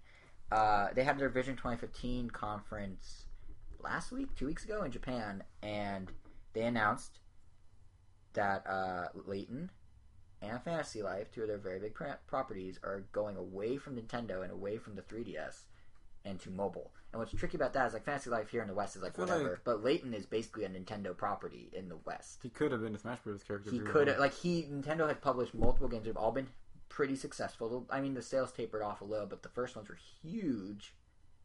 And then Level 5's like, yeah, so you know how you helped us with like 6 Layton games? That's great. We're going to put the 7th one on a mobile phone. Oh, and by the way, it's really not Layton except anything in name, but we're calling it 7 anyway. Like, don't expect... Well, there was already a Layton game only for mobile. Right. Layton Brothers. Spin-off. Yeah, spin-off. This one, they're calling Layton 7.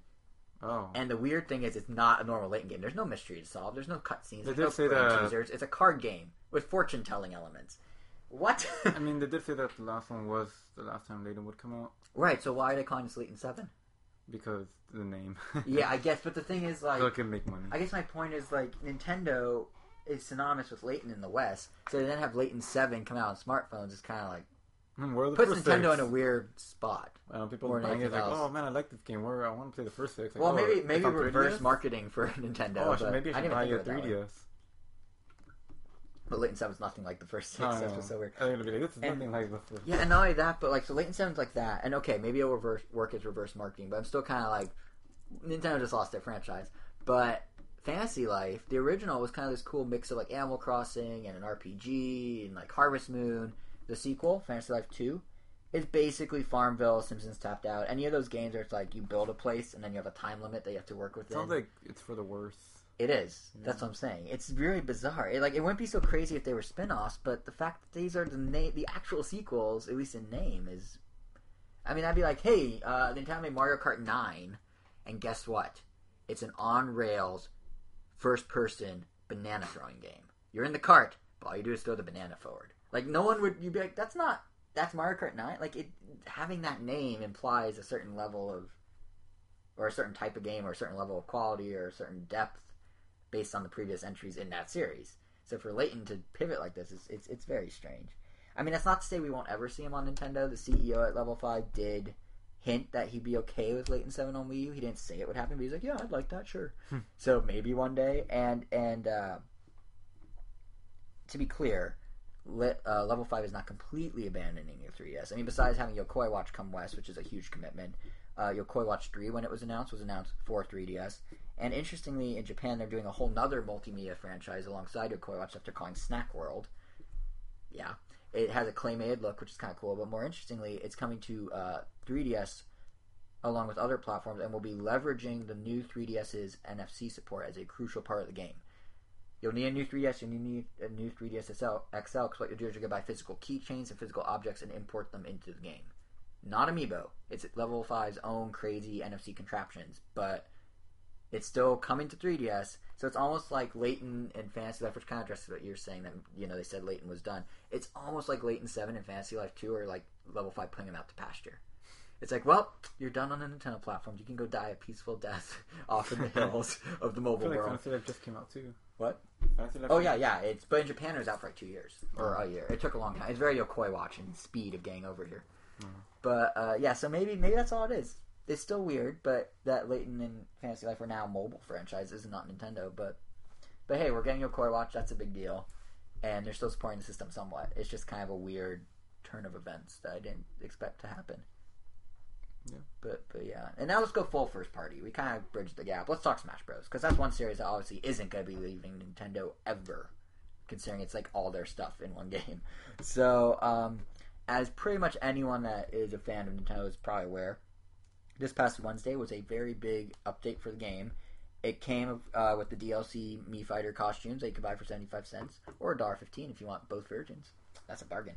And I hate that they're doing that. And it, of course, came with a bunch of sharing options that they've been promising for a while, which are great. You can upload stages, screenshots, replays into Miiverse from in the game. It's Mii's. It's really nice. Like it's what Brawl had that this one was missing, and then some in terms of sharing. So it even brings back the old notice of, hey, if you want to save screenshots, you need an SD card.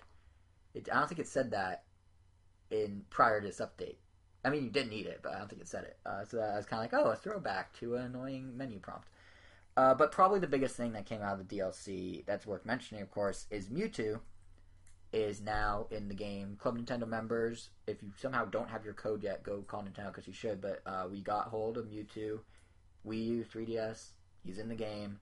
He'll go public in 2 weeks. He'll become an IPO in 2 weeks. He'll go public on the stock market. But yeah, he's in the game and he's Mewtwo. I mean, you're the bigger Smash player of the two of us. So what was your feeling after playing around with him? Yep, it's Melee Mewtwo, which is not bad. He was always a really fun character to use, and I mean, if you're just playing with friends, then you're gonna have a blast using him because he's really different. Like I never understood why people call Lucario a Mewtwo clone because they're very different. They're very different. Mewtwo's super floaty. Lucario's very like. He doesn't teleport. They have different kung fu in your face. Like I think what it stemmed from was the fact that Mewtwo wasn't in Brawl and Lucario was, and people are like, "Hey, he took Mewtwo's spot." They replaced one humanoid Pokemon with a different one. And the only thing I'll give him is like, okay, like Lucario's B attack, his projectile, it like whooshed around the way Mewtwo's did. Mm-hmm. But even then, like both of them still act differently. Like Lucario's damages you while it's charging. Mewtwo doesn't for some reason. Also, when Lucario wins, he looks angry. When Mewtwo wins, he looks extremely like sassy. Yeah. They have very different personalities. Either way, I mean, he's fun. Definitely not. You probably won't see him too much in tournament play. He's a character you really have to he's learn. Yeah, he has a learning curve if you want to actually be good with him. Mm-hmm. And also, what was I gonna say?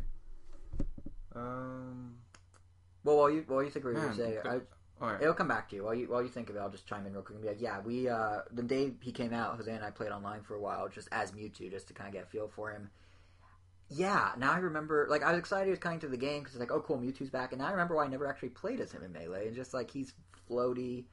I wouldn't exactly say he's slow, but his floatiness makes him feel slow. Like, his attacks happen when you want them to happen, but, like, there's just like a very, I wouldn't even say it's a heavyweight. There's just his floatiness definitely makes him feel different from any other character. It also depends on who you play. Like you play as Toon-Link, who's like the fastest. Like when you like do a smash attack, like everything comes out like basically instantly. Yeah, but and Mewtwo has to like ponder if he should do it before. Yeah, Mewtwo like winds up more. He's like he's just this. So he feels slow to me, but the floaty thing was really weird because like we were trying to test the lag in the match. So Jose, if you remember, you had me like zip back and forth across the stage or something. Or like go over there and wait for me over there. So I was like zipping back and forth waiting. No, we were doing the. We were testing. Yeah, we were messing with like the sending his ball back and forth, rallying the energy ball, and then Shadow Ball. Yeah, and I zigzagged across the stage, and I just fell off the stage because even his turnaround is floaty. Like a lot of characters stop on a dime and switch directions. He's like, oh, give me like 20 feet to keep going, and then maybe I'll drift back if I feel like it. Like he's definitely different from most characters, which is good if you're looking to like make your game feel new again or whatever, because it gives you a new thing to learn, and there's of course a new trophy to get with him and an alternate trophy, and and his Final Smash is kind of cool when there's a lot of opponents. When it's just one-on-one, not so much. It's a Psylocke is what they're calling it. And he basically shoots a big beam of psychic. Psyshock, that's right. And he shoots a big beam of like psychic, I'm gonna make you fly off the stage energy, I guess. And when it's one-on-one, it just hits you and you fly off the stage. But when there's multiple people, it does like a little like cuts, little splices of each person up close and looks more dramatic.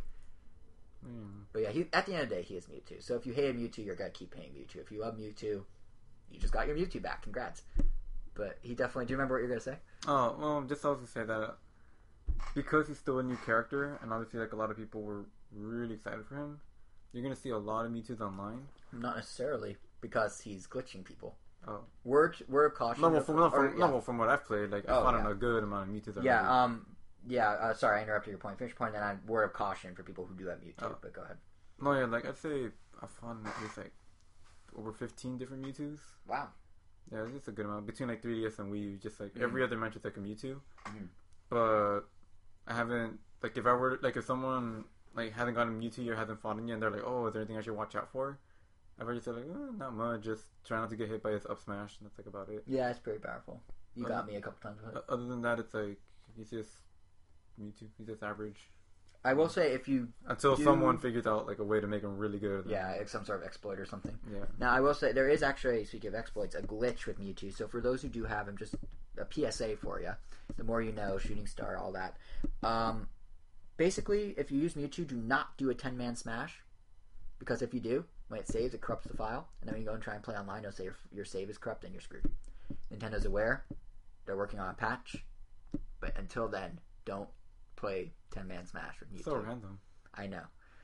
Most glitches like that are, I feel like. Some people say it even happens when you do any single player. I have not heard that enough to give a proper warning like this. See, here at the Random Talent Podcast, we don't just give you news.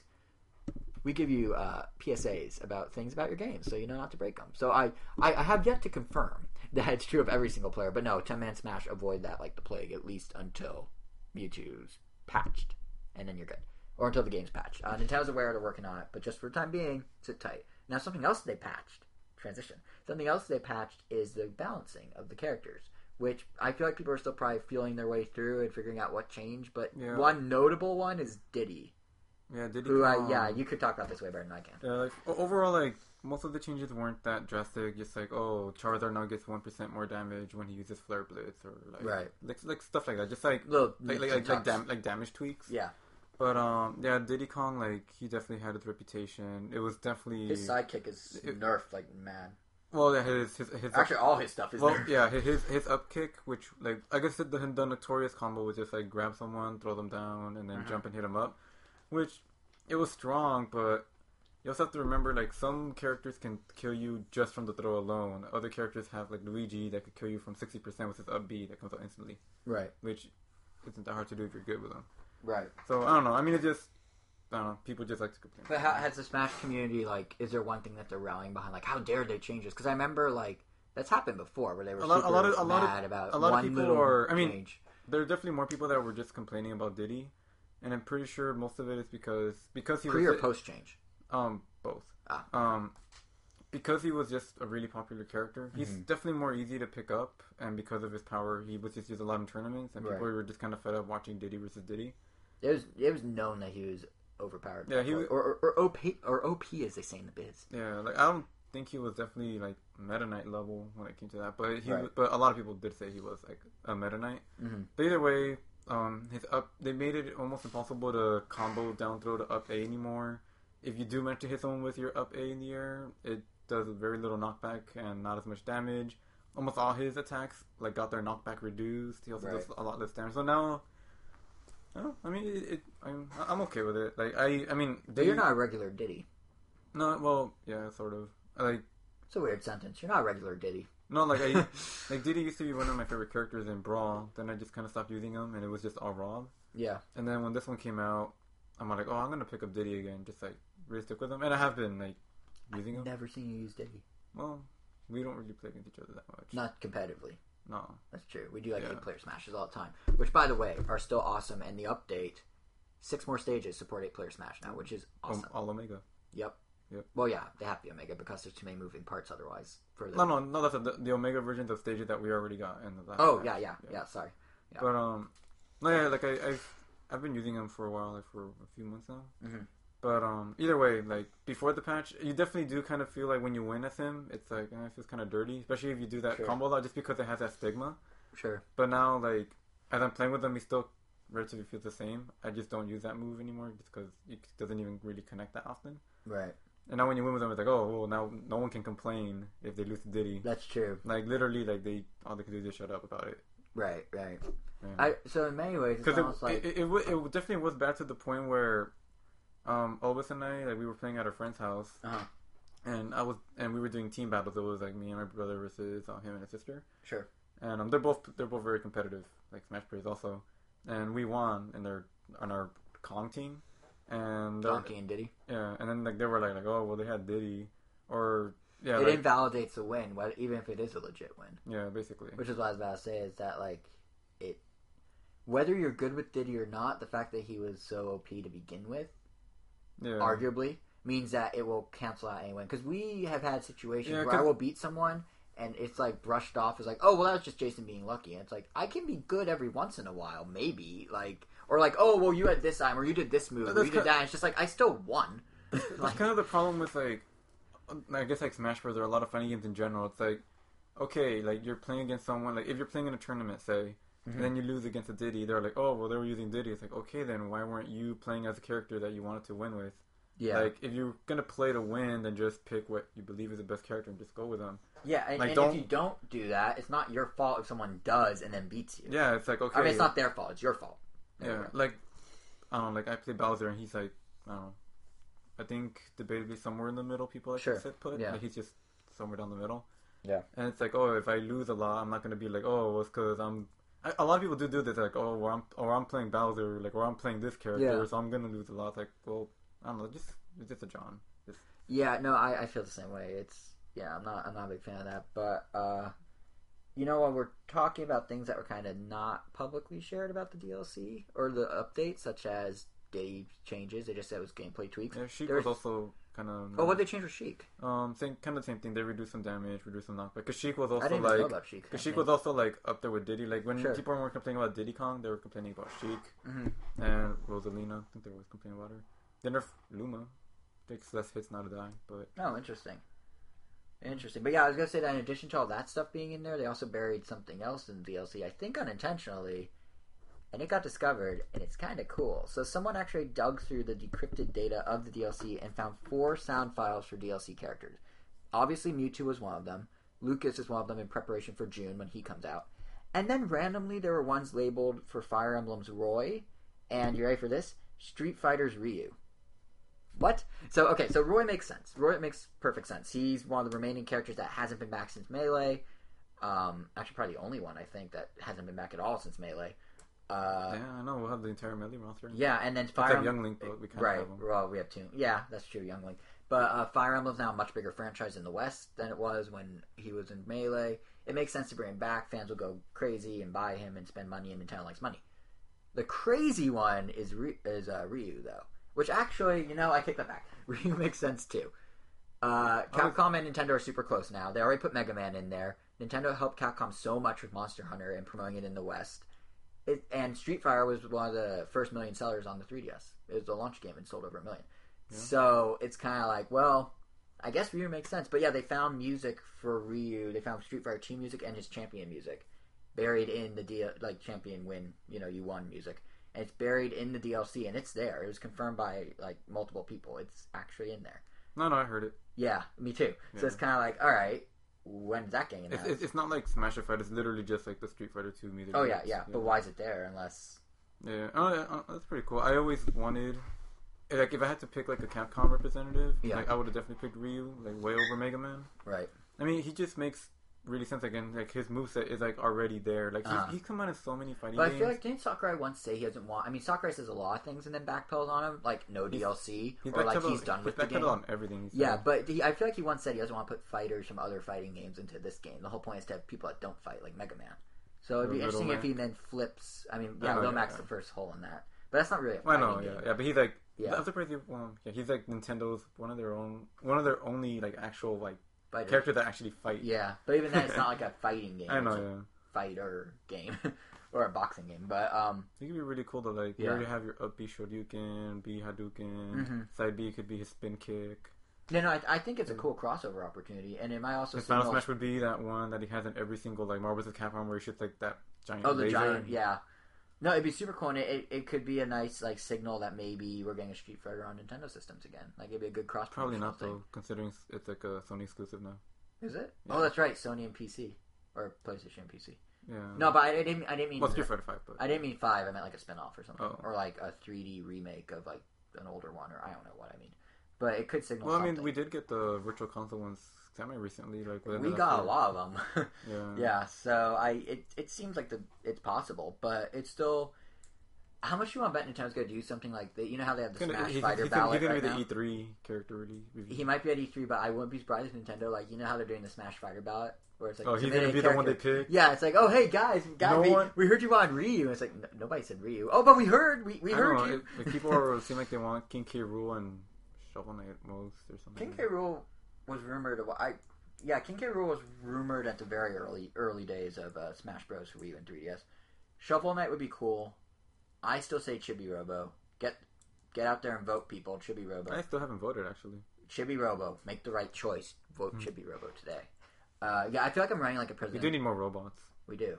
They actually look like robots. Rob like needs Mega a friend. Man. I can't really see Mega Man as a robot. Like, I know he's a robot, but... Rob needs a gray, rectangular, equally robot-looking robot friend. Yeah. We could just stare at each other. Yeah. And we could do little emoticon, little heart things. And then Rob will just shoot him in the face with his laser eyes. Yep. Out of love, of course. But yeah, no, it'll be interesting to see what happens with Ryu. But there's a lot of DLC going on, because there's not just Smash Bros, but Nintendo then announced, like, the next day. No, same day before. I don't remember which day, but basically back-to-back with Smash Bros, they confirmed all the tracks that are coming in Mario Kart 8's DLC Pack 2, the Animal Crossing themed one, which comes out this coming Thursday, which is quite soon. And it's a pretty awesome list. The tracks look really good. So we're not going to spend too much time talking about them, because next episode we'll have our impressions. But just a quick rundown for those who somehow missed it. On the retro side of things, they're adding Neo Bowser City from Mario Kart 7 on the 3DS. The awesome Baby Park from Double Dash on GameCube. We'll get to our thoughts on that in a sec. And then 2 completely remade Super Circuit tracks from the Game Boy Advance version. Ribbon Road and Cheeseland, which, sure, their turns and twists probably match the layouts, but everything else is like basically a new track. Yep. Ribbon Road, in particular, looks super awesome because it's basically like Andy's Room from Toy Story, but you're racing through it, and all the toys are Nintendo toys. They even got the little toads. Yoshi amiibos. The Yoshi's amiibo. Yeah, Yarn Yoshi amiibos everywhere. And then they got the little toads, in, I think it's Mario vs. Donkey Kong, the little wobbly toad guys. They're there. So it's cool that they're pulling new things like that. And then there's like boxes for toy carts everywhere. It looks really great. And Baby Park at 200cc, I imagine, is going to be super fun. But I know you have a bone to pick with it. Well, I don't know. Baby Park, I feel like it was specifically designed with Mario Kart Double Dash's items in mind. Because a lot of the items there were huge. Like the giant Bowser shell, the giant banana. Like they had things that just like bounced all over the place. And specifically Baby Park, even though it was just a giant oval, items could travel between that path, so you could like shoot at someone across as they're about to pass the finish line before you even get to like right next to them. But now that gap. Yeah, but for some reason they fenced it off. Right. So now it's not. I mean, it'll still be chaotic, but they definitely took off what I thought was one of like the best parts of the track. Yeah, what's interesting about that is imagine just the fact that bounce, the item could literally come from anywhere. Like, you're never safe, but now you kind of are if you hug the rail. Yeah, and it would have been great if they left that gap open and then you had a 200cc and you're like a bajillion red shells going every which way through that gap. Like, never mind the big item thing. You can arguably say if you put the game in frantic mode, the item set to frantic mode when playing, and you go at 200cc, you can replicate the chaos of the items, but blocking off that bridge, so to speak, or gap really, does limit the chaos of it, which is kind of a bummer. Yeah, because I mean that's what Baby Park was to me, just short laps and that gap. Yeah, and actually in 200cc you can do a lap in 8 seconds, which is nuts. Wow. But yeah, it's I wonder if Nintendo's logic is, well, if you do frantic and you do 200cc, you're it's the same level of chaos as Double Dash's giant items, just not the same type of chaos. So that's one of those things that we were gonna have to play. We're really gonna have to play it, and then next episode, kind of report back and be like, yeah, it worked, or nope, it's not the same. But it's cool that they include it nonetheless. Another Zero track. Yeah, that leads us to the new tracks, which we'll touch on. I think the original Zero game only had like 4 tracks. And now we have half of them in this. So on the new side, 4 characters. I don't remember. I had 4 characters, more than 4 tracks. But on the new track side, we're getting Big Blue from F-Zero. We're, of course, getting the Animal Crossing track that's already been revealed. More awesome music. More awesome music. We're getting a kind of cool looking, it's called Super Bell Subway. It's a train station, and the subways are coming and going. You're like driving on top of them and dropping down into the tracks, and that looks kind of cool. And there's a foresty, really nice looking track called Wild Woods, which I don't know what that's a reference or based on, but just woods. But yeah, it looks cool, but it's kind of funny. I remember you tweeted about when the F-Zero tracks came out, and you're like, at this rate, there's just going to be an F-Zero inside Mario Kart, and I feel like it's going that way, because I don't know... Honestly, it feels weird that we have 2 Zero tracks and still no, like, actual Captain Falcon. Yeah, it's very strange. Well, we have the Captain Falcon Mii costume. Yeah. But we also have the Link Mii costume and a Link, so... I don't know, do you think it's only a matter of time before we actually get a Captain Falcon character? Probably. I seriously suspect because they keep the DLC going, so probably. I feel like that'd be huge. Yeah. No, it depends on something. I think it depends on one. And it would also kind of make the fact that he doesn't have a game even sadder. That's what I was going to say. I think it... Because, like, oh, look at that. He's not even in his own racing game. I think it depends. He's driving, like, a tiny little blue Falcon. Yeah, his knees up to his chin, just like... This is what my life is now. This is what I've become. In his leather jacket. This is what I've become. Because, like, 200cc, like, for him, is still, like, 50cc. Yeah. But I do think it's interesting that I think if he shows up depends on one key thing, and that is whether... Are these F-Zero tracks here because they're trying to tantalize people about new F-Zero and engage interest? Or are these here as apologies to current F-Zero fans going like, guys, we know the game just doesn't sell, so how about this? We're going to give you 2 tracks, and we're going to give you 200cc, which is at least close to the low end of F-Zero.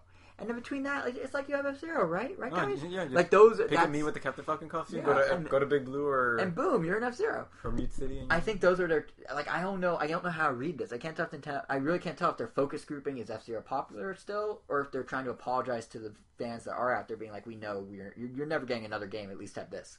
Like, I really can't tell which way it's going to swing. But I think if they do more DLC, which I'm pretty sure they will, because Nintendo's nailing it with Mario Kart 8 DLC. Last episode, we were talking about how much I hate, I think I could speak for both of us, hate, like, the microtransactions in Smash that they rolled out and things like that. But when it comes to Mario Kart's DLC, Nintendo is on top of it. The tracks are great looking. It's not badly priced. It's very affordable. It's very, like, not affordable, economical how they're doing it. Like, you're getting a lot of content for not very much money. And they're introducing new things, and there's little touches throughout. But, like, you have a bell pouch if you're playing as Isabelle. No. Then you're collecting the coins. No, yeah. There's a bell pouch instead of a coin count. No, Same with the villager. Or maybe that's only on the Animal Crossing stage. No, that's probably on the stage. It's like the rupees. You know what? I didn't even notice when we were playing in Mute City that there were no coins. That you actually get the coins from that healing pad. I never noticed that. Like every line. Never noticed Because I noticed, like, sometimes when I went over it, it will give you that animation that you're healing. And I'm like, oh, like, that's a nice little touch. But then at some point, it just stopped doing it. And and I never noticed. And I had no idea. Until someone pointed it out, and there's, like, lines. And every time you pass one of those lines, you get a coin. Oh, man, the fan service in this game is so good. So they pretty much, like, left it open. Like, they could literally do anything. It's so great. But anyway, the point I was getting at is that, like, so the DLC's going well. That'd be cool. It'd be cool if they did a Kirby Air Ride throwback, where he's riding a star and everything. But, yeah, my point was, I don't know what they're doing with the DLC, but I think they're doing it super well, and I would like to see it continue with Mario Kart. I think it brings attention back to the game. It basically remarkets the game every 6 months for them. Like, it was all over the internet. Like, if past games had longevity, this one... Yeah. Baby Park was trending. The Japanese trailer came out the night before it was announced in America, and it was trending on Twitter, like, not just, like, custom trends, like, general overarching trending in North America was Baby Park. Like, this draws a lot of attention to it. But a lot of people that just look at trends are like, Baby what? Park? Yeah, like I don't understand. Park? But then again, whoever looks at those trends should probably expect weird stuff, because that's where all the, like, I heard, you know, like, Zayn, don't leave us, One Direction tweets and stuff start trending, so I don't know. But, yeah, point being, I think when we get to see the next DLC, if Captain Falcon's in there, it's safe to say there won't be another F-Zero. If Captain Falcon's not in there, it's safe to say there will be an F-Zero. That's my gut feeling. But either way, Mario Kart, it looks great. We're going to have full impressions of the DLC pack next episode. It comes out next Thursday. We'll just tell you up front. I mean, listen to see, hear us nitpick, but just buy the thing. It looks great. And there goes our listener count. We probably lost half next episode because they're like, well, they said to buy it. Don't need to listen to them. But no, it seriously, it looks so good. I'm really, really excited for it. I love Mario Kart 8. Best Mario Kart, hands down, ever. Yep, usually with those franchises, every consecutive one is always just the best version of it. Yeah, Mario Kart in particular nails that so well. But Smash Brothers was debatable for many. Yeah, Smash Bros is more of a toss-up. I'd say even still, it's more I mean, like, I always felt every version was better. Like, so did I. But a lot of people hate the silliness of Brawl. Yeah, which is like, I don't know, just get used to it. It's just a different game. Yeah, a lot of people are saying that... It's funny because a lot of people are saying Smash 4 currently, Smash for Wii and 3DS, isn't different enough. But these are saying people that are complaining. They're like, oh, it's basically the same. It's like, I'm not that interested because it's the same game. I played it a little, but then I gave up. It's the same game. But those were the people that were mad that Melee and Brawl had different speeds. I don't understand. But they just want Melee. Yeah, they just want Melee. But anyway, yeah. I guess in our final news segment... You never really hear people complaining that much about, like, Street Fighter when it's like, oh... Well, actually you do. Never mind. Yeah, I was going to say, what are you talking about? No, because I mean, like... Well, the competitive scene for, like, people, like, embrace Street Fighter 4, but I guess you still hear a lot of people going, like, oh, I want Street Fighter 3, I want to parry. Right. But... just some funny tweets. Like, I don't know... I'm sure everyone, or a lot of people know who Daigo Mahara is. Maybe not by name. I don't. But everyone, I have no idea. like a good amount of people, like, it went viral. Like it's called like Evil Moments from I forgot what year. Well, pretty much it was like grand finals. So wait, back up for people that don't know who he is, like me. He's a Street Fighter competitor. Yeah, he's like pro Street Fighter player. Yeah, he's a professional Street Fighter player. He like if you follow any competition, like Daigo and Justin Wong are like names. Sure, I know Wong. Yeah, like those are names that come up a lot. Didn't we see Justin Wong at the Smash Bros thing? He was eating afterwards. He was eating at the table next to us. He was eating with Pierre Balrog and a bunch of other like. Yeah, fun fact: Smash Bros players, when they're done competitively playing Smash Bros, like at the Invitational at E3 last year, no, that was a Capcom tournament at E3. A Street Fighter tournament. That's what they were at. They don't play Smash Brothers. Never mind. Fun fact: when competitive people are done being competitive in video games, they go eat at Smash Burger. The joke doesn't work because it's not Smash Bros. Well, we went to the Smash Brothers event and then it had Smash Burger. It's true. That's why. Because we had to have a Smash themed day. You can't just stop halfway. Yeah. Anyway, sorry. Well, anyway, I guess that moment it was just like the last round. He had like very little health. Any hit would have killed him. Yeah. And his opponent Justin Wong used like Chun-Li's Ultra, which does like a bunch of like lightning kicks like back to back really fast. And if he would have just to block him, he would die because you take chip damage. Right. But in Street Fighter 3, there's something called parrying, where if you press toward the attack, it negates the damage fully. But you have to do that for every single hit. Sure. And he did that for like all like 13 hits that come out really fast, and then he countered it and like won. Well, anyway, this guy, he's like known for playing like Ryu. Like he's like Ryu's like his person. So they're like, oh man, if Ryu comes out into Smash Brothers, like Daigo's gonna enter like Smash Bros tournaments and he'll like take him with Ryu. Like, right. Or like he'll parry or somehow parry his way to success. Yeah, I was like parry for the win. Because he definitely does play any game that has Ryu. So I'm curious if he'll even look at it. So I guess he will become a Smash Bros competitor, Mr. They only play Street Fighter, like you said 10 seconds ago. Maybe. If the Ryu rumors turn out to be true. Yep. But kind of moving away, I guess, from games themselves to our final news segment. You know what time it is, Jose? Oh boy. No, you're supposed to answer and say oh boy. Unless oh boy's the time, but that's Jason Sales Corner. Okay, a little more enthusiasm.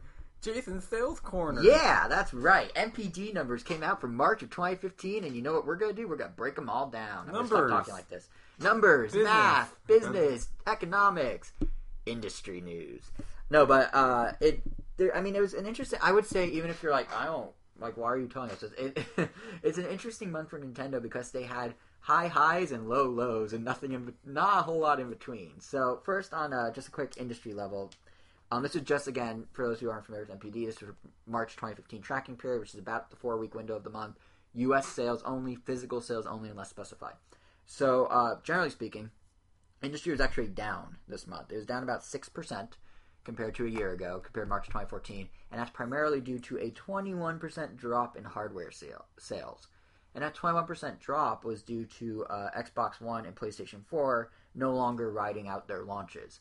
A year ago, it was only 4 months after they both launched in the U.S. There was still a lot of buzz, there was still a lot of attention, they were still selling out or doing quite well.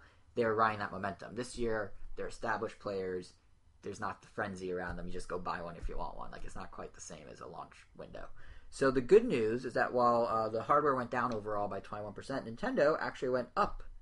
Their sales in all of 2015 thus far have been up, so the first 3 months, in other words, have been up 60%, that's 60, compared to sales in the first 3 months of 2014, which is great.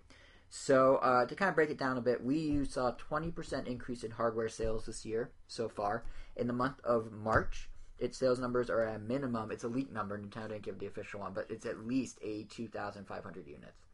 Remember the days when they used to sell about 30 to 40,000? Like 2 years ago, they're now actually doubling that. Regularly. Every month this year, we've been in the 80,000s. So that's good. It shows there's some actual momentum going.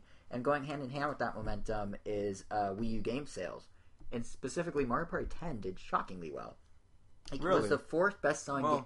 Mario Party. Well, yeah, but Mario Party always kind of is like, oh yeah, it's like the 8th bestseller or 7th bestseller. It does okay. Like, you know, it's a kind of a slow burn of a game. But this one, 4th best-selling game of the month. All that was ahead of it was Battlefield Hardline, which came in at number 1. Bloodborne, which came in at number 2, and Grand Theft Auto 5, I suspect because of the PC version coming out, which came in at number 3. And now Mario Party 10 is at number 4, and it was primarily driven, unsurprisingly, by the Amiibo bundle. It managed to sell 290,000 physical plus digital copies. That's how Nintendo reported. But reports say that 47, I think I just said this, 47% of those physical sales were the Mario Party plus Mario Amiibo bundle, which makes you wonder, are people buying it for the game or for that Mario Amiibo that for a very short 2-week window was only available with the bundle? I definitely remember pre-order selling out of that bundle really fast for a while, but now like you can find that bundle in any store. Yeah, exactly. Or you could buy the Mario Amiibo separately now. Yeah. So I don't know. I wonder if its sales like fall off a cliff or not. But nonetheless, 4th best-selling game of the month, nearly 300,000 copies. And then in addition to that, the big Wii U sellers continue to be the big Wii U sellers. Mario Kart 8 and Smash Bros. Also did quite well. We now have totals going through March. So Mario Kart 8 here in the U.S. has sold 1.9 million copies in the slightly under a year that's been out, which is pretty great. And Smash Bros. For Wii U has sold 1.6 million copies since it came out in November, which is also pretty good. You know, for a system that doesn't have a ton of people playing it, both of those are trucking along, and I suspect they're going to keep doing so thanks to the DLC and how much Nintendo's promoting that. We also, here's a surprising one. Nintendo didn't talk about this, but leaked numbers show that Captain Toad Treasure Tracker is actually kind of exceeding expectations. Here in the U.S., since it came out in December, it has sold 326,000 units. Not a huge number, but for a niche game like that, it's pretty good. And when you factor in eShop sales and the fact that it's done quite well abroad, there's a very good chance that it's the little game that could, and it might actually conceivably pass 1 million units in sales, which for a spin-off, puzzle, budget, overly adorable game like Captain Toad is awesome news, because it's such a fun game. It's such a great personality. Like it's so charming. I'm just so happy to see it do well. Just like pinch you on the cheek and be like, "Good job, Toad." Was that a little too much? That's a little too much. I'm gonna scale it back. But no, it's cool to see it do well. On the other side of the coin, a little, Kirby and the Rainbow Curse. As you may recall, last month we were saying it sold about 50,000 units in the 2 weeks of February, the 1 week of February that it charted. And we were saying it's hard to say what that means for the game. Is it doing well? Is it not doing well? Well, we now know that in March it sold even more than that. It actually sold another 60,000 copies, and it currently sits at 110,000 sold in about a 5 to 6 week span. Kirby's is a pretty big franchise for Nintendo, but definitely it's a budget game. It wasn't marketed super heavily. It's definitely like a lesser Wii U game in terms of like A tier, B tier, that sort of thing. So 110's not bad. It's very rare, percentage-wise, it's rare to see a game's sales trajectory go like that, where it not only matches its launch month, but actually exceeds it. It only really happens with the major franchises, and it only really happens during the holidays, at least from what I've seen tracking, watching this stuff for the last few years. So it's kind of cool to see Kirby actually kind of truck along. Again, in terms of raw numbers, not huge, but in terms of percentage, it's notable. And just give you kind of a perspective on how these lesser games do. It's doing pretty well for itself because, by the way, just to be clear, the Kirby numbers and the Captain Toad numbers were strictly physical. I should state that. They came from NPD, not from Nintendo, so there's no eShop comparison. When you factor in eShop, Nintendo says that it can account for up to 10% of all sales. So just add 10% more to what I'm saying, which, gives them a boost when applicable. But if you look at physical numbers versus physical numbers, give you a sense of how, like, the lesser games do. Wonderful 101. Remember that game? So, it's been out for what, a year and a half now? What? Right? Is that what it's been? September of 2013 till September now? 15. September 15. So it's been out for like a year and a half. It has sold 104,000 copies. So in 6 weeks, Kirby exceeded it, which makes sense. Kirby's a known franchise. Bayonetta 2, on the other hand, which has been out for 6 months, has been out for 6 months, and it sold 157,000 copies. So Kirby's coming up on that pretty fast. And Bayonetta is a bit more of a established franchise. So I'm not trying to, you can't really pit them against each other. They're apples and oranges. But it's just kind of interesting to, you have the mega successes of Mario Kart and Smash Bros. That are at the multi-million marks. And then you have the lessers, where they're chugging along. But, unfortunately, Wonderful 101 is not doing that well. It took 18 months to sell just over 100,000. Bayonetta 2 is doing a little better, but definitely isn't going to be probably getting a sequel anytime soon unless Nintendo wants to foot that bill again. It's just interesting to kind of rank them amongst each other and just see where things lie. On the handheld side, switching gears, 3DS hardware is doing even better than Wii U, thanks to the launch of the new 3DS XL here in the States. Because of that, the 3DS is still riding the momentum, and in March, it managed to sell somewhere between 260,000 and 270,000 units. Again, that's from leaked numbers, not Nintendo, which is why it's a range. But from Nintendo, we learned that here in the U.S. during the first 3 months of 2015, 3DS hardware sales have been up 80%. That's almost double compared to 2014's first 3 months. So there's that in its favor. And of course, on the software side, it's having games that do well and games that not do well. It's kind of similar to Wii U. The big name, big budget, well-marketed games are obviously doing well, and then the lesser games are not doing as hot. So in the case of the big name games, that's primarily stuff that came out last month. Majora's Mask for 3DS, that sold another 184,000 physical and digital copies. Whoa. Which means, thanks for the whoa, appreciate it. Which means, well, I don't know, it's a lot for a month later. I'm kind of surprised. Yeah, don't really see that game too often on shows. Here's a bigger whoa. It's been out for, 6 weeks on the chart? To date, physical and digital combined, it has sold 740,000 copies. That's nearly 750,000 in just 6 weeks for a 10-year-old game. That's impressive.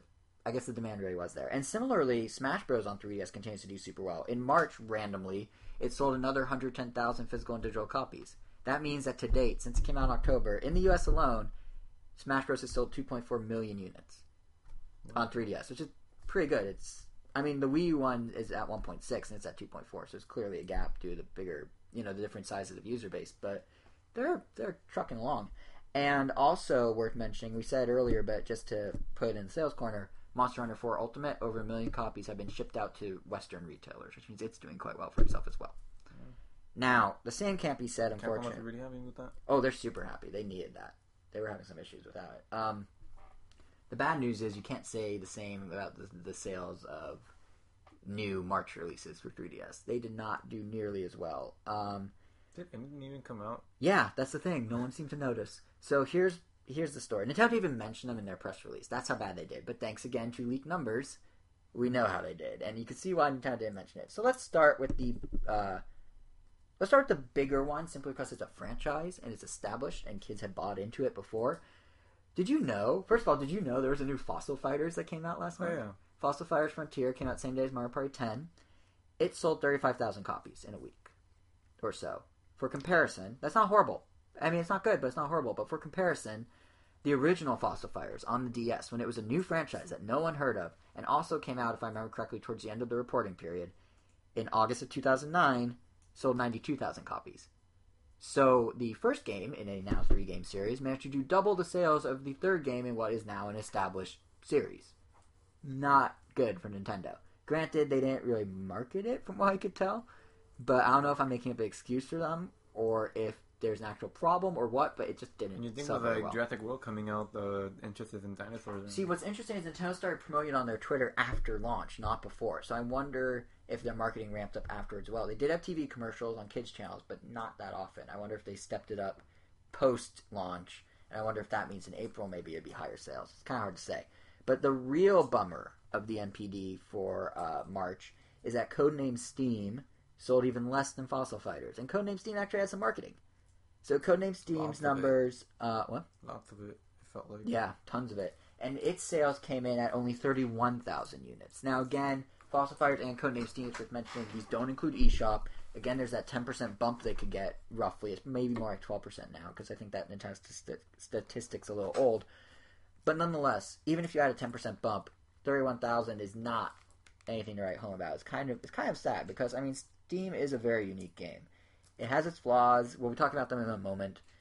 But it's still, I feel like, deserved to be more successful, and I feel like Nintendo put a lot of money into it, a lot of marketing, they got high-quality voice acting for it, and then the game just kind of fell to the wayside, which sucks because, you know, Nintendo needs new IPs. They're doing it with Splatoon. Splatoon will probably do better. But, like, it would have been nice to see Codename Steam do well enough, and maybe Nintendo will still take a gamble on it with a sequel, but it would have been nice of it to see it do well enough that Nintendo could say, you know what, we're going to take the criticisms from the first game, we're going to address them for a second game, and we're going to actually make a second game. I don't know if they're going to do that anymore. They did put out a patch to address the enemy turn speed, which was a major concern, but there are other flaws with the game, which we'll get to in a minute, and I just wonder, like, will we ever see them address... They're not going to do it in a patch, I doubt, but will we ever see a sequel where it could be addressed? Like, 31,000, not so hot. So, time will tell. And I can't help but wonder, did the bad reviews or the mixed reviews contradict, basically, or counteract all the marketing that Nintendo did to build positive buzz? Because, like, we played the demo, and my first impression coming out of the demo was, oh my god, it's actually really fun, I can't wait to buy this. And then the reviews came out, and I know a lot of people who may have had the same mindset about the demo are like, yeah, I'm not going to buy it, never mind.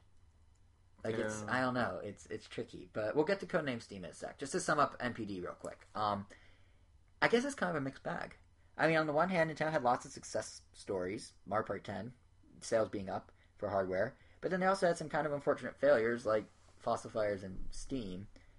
And it almost kind of feels like they can't properly market the Wii U and 3DS side by side. Because, like, if they focus on one, the other one kind of falls apart. Like, just think about it. Like, in February, they pushed the 3DS really hard. They had Majora's Mask and Monster Hunter and whatnot, and all those sold really well.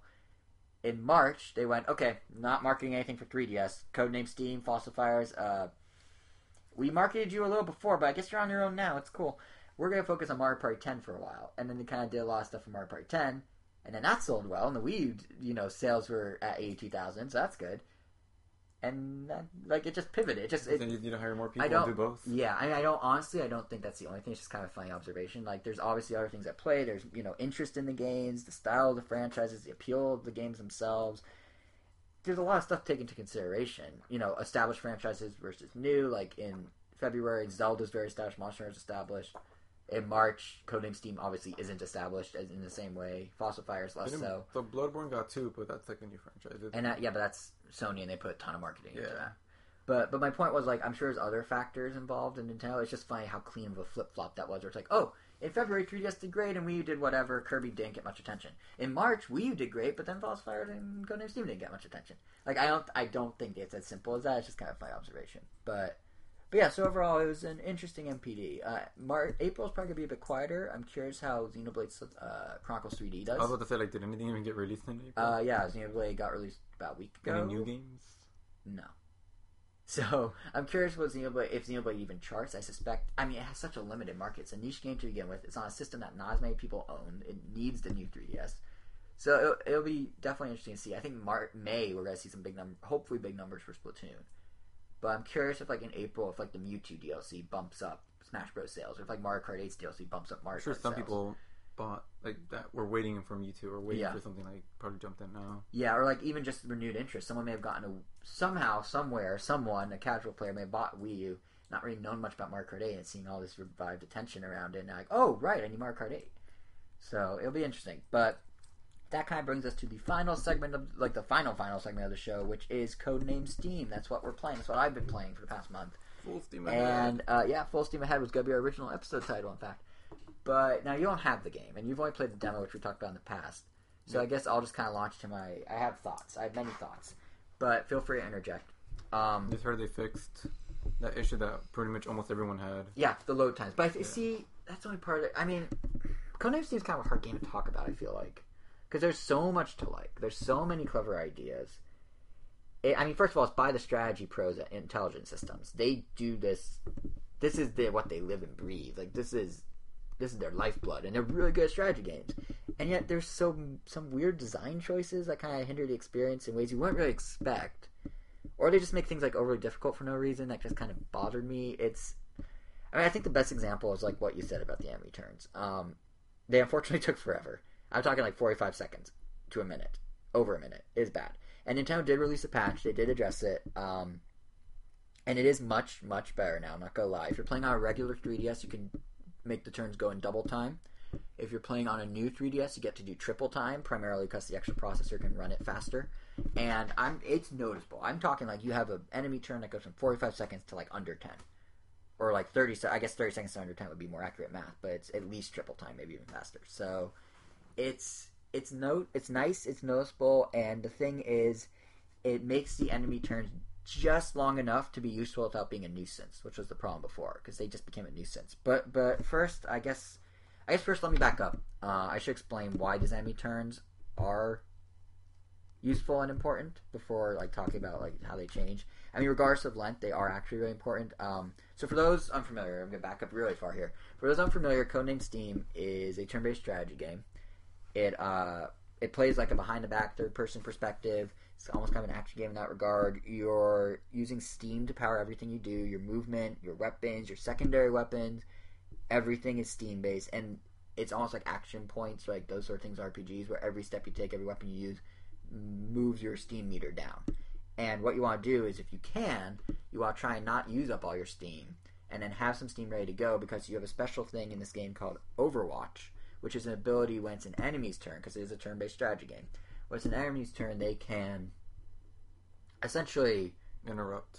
You can interrupt them, yeah, that's what I was trying to say. Yeah, and just end their turn, and they have that too. So yes. When you're moving around and you get caught in someone's like line of sight and they hit you, you pretty much lose your turn, and you're like... Exactly. What?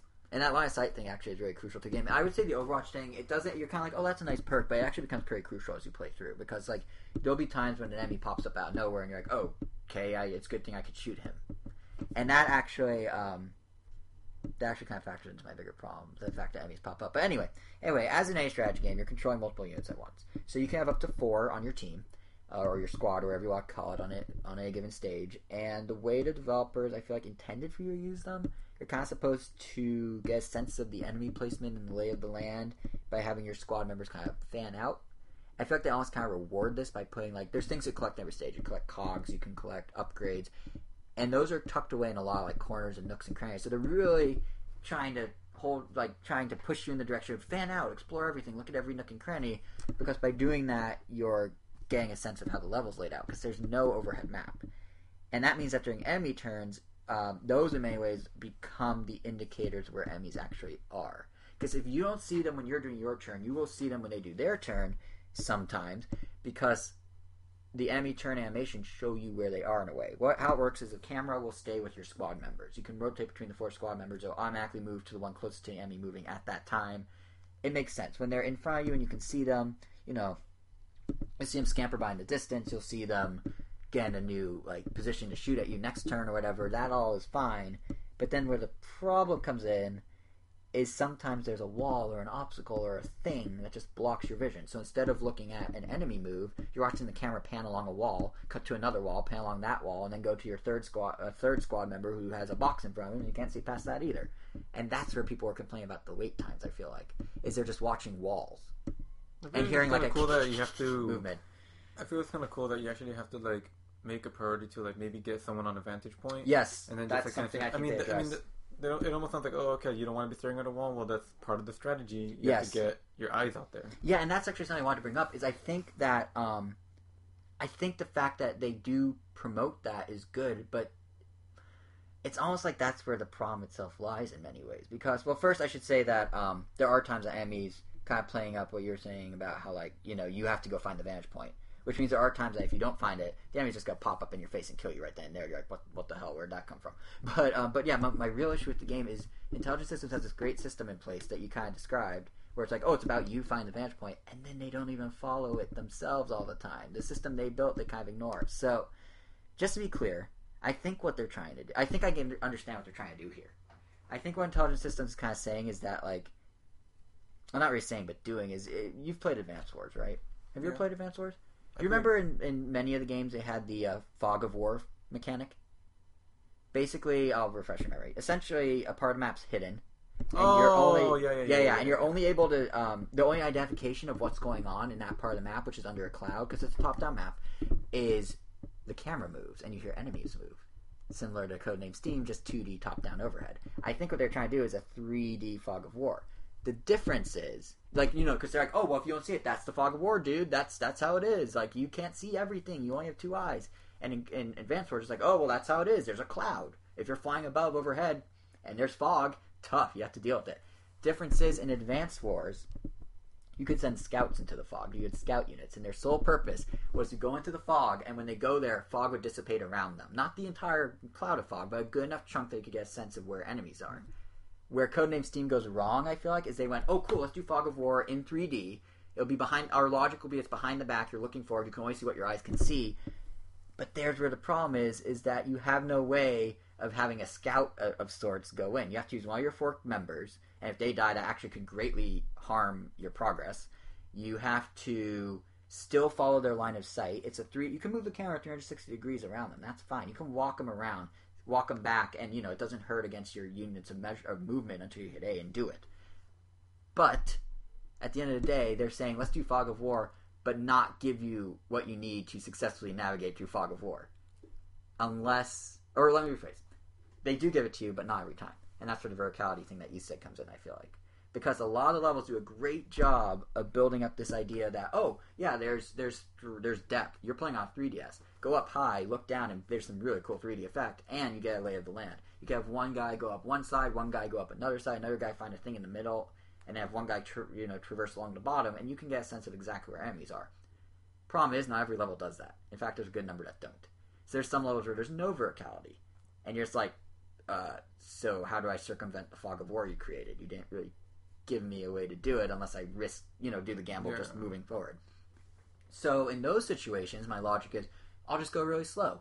And I can at least pinpoint the enemies based on how many, if they scatter back and forth in the same spot or whatever.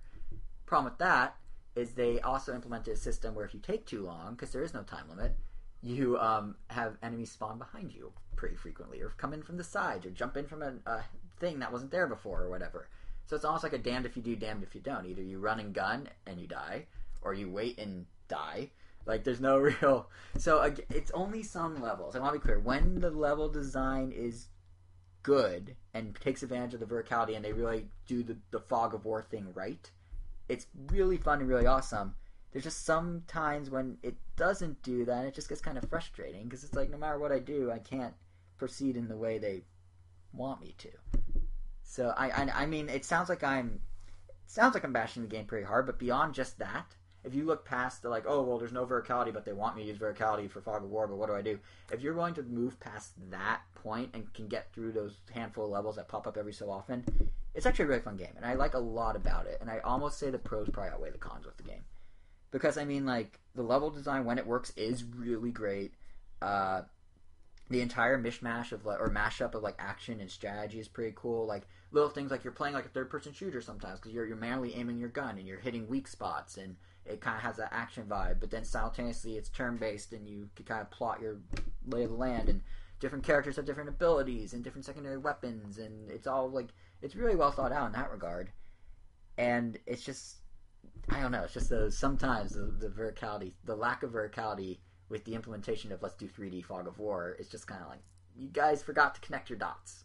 There was a Fog of War that I actually enjoyed. It was from... I like Fog of War a lot in Advance Wars. It works great. From Star Fox Command, where you actually have to, like, clean up the fog with your stylus. The stylus? Yeah. And every turn, like, the fog kind of starts to creep in again, so it starts to, like, conceal things again. But yeah, I don't know, that's fun. Yeah, no, see, that one worked too. The problem, but again, that one's like, there's more. The fog, there's more to the fog than just your character and what they see. Yeah. Or there's a way to dissipate the fog, and that's what Advance Wars did, and this one doesn't. But I did mention the characters and their abilities. I should probably point out, it's pretty great. I mean, the way they did this, they're a mix of historical figures and fictional figures. What? The entire Wizard of Oz cast? Yeah, and, like, they do that, and they have, like, historic figures thrown into it. It's just, like, a really fun mix, and it's super goofy. It's presenting this, like, Silver Age of comics, comic book vibe. it's not just the characters. The story is very tongue in cheek and well written, and yeah, I'd say the presentation as a whole is just really good. It's I mean even first of all, the tongue in cheek, or sorry, not tongue in cheek, the Silver Age comic book vibe in screenshots, it looks awful. If you look at a screenshot codename Steam, you're like, I don't know what's happening. There's colors and weird squared off things everywhere. But when you have it on in 3D, it looks super good. I mean, they really take advantage of the fact that, like, you know, 3DS has limited power, but here's what we can do to make it look good. And especially when you're doing the vertical stuff. I know I said this before, but, like, the top-down stuff, when you're looking down stage and it's all sprawled out in front of you, it looks super good and uses the 3D quite well. Also, there's voice acting, which is kind of surprising and nice. And it got real voice actors. I feel like it's worth mentioning a few of them. I mean, Will Wheaton plays Abe Lincoln. There's Michael Dorn, who's also from Star Trek. There's even the guy that does Finn on Adventure Time. He is one of the voices as well. So it's just kind of cool that they got real people. They also, kind of funny, they got Adam Baldwin, who is an actor. He was on Chuck, he was on Firefly. But he's most known these days... 30 Rock? No, that's Alec Baldwin. Adam Baldwin. Oh. These days, Adam Baldwin is mostly known as a guy that was super involved in Gamergate on the side of the people that were, like, attacking the women and whatnot. Now, I'm not saying everyone that shared the views with him attacked women, but I'm saying the side that was synonymous with the women attacking is the side that Adam Baldwin was not only on, but propagating and spreading the word about and whatnot. And what's funny about that is Will Wheaton was on the opposite side of Gamergate, and then both of them were in this game. So when Will Wheaton was announced as a voice cast member, everyone that was like pro Gamergate, for lack of a better term, was like, no, I'm not buying this because Will Wheaton's it. Then when Adam Baldwin was announced, all the anti-Gamergate folk were like, no, I'm not buying this because Adam Baldwin's in it.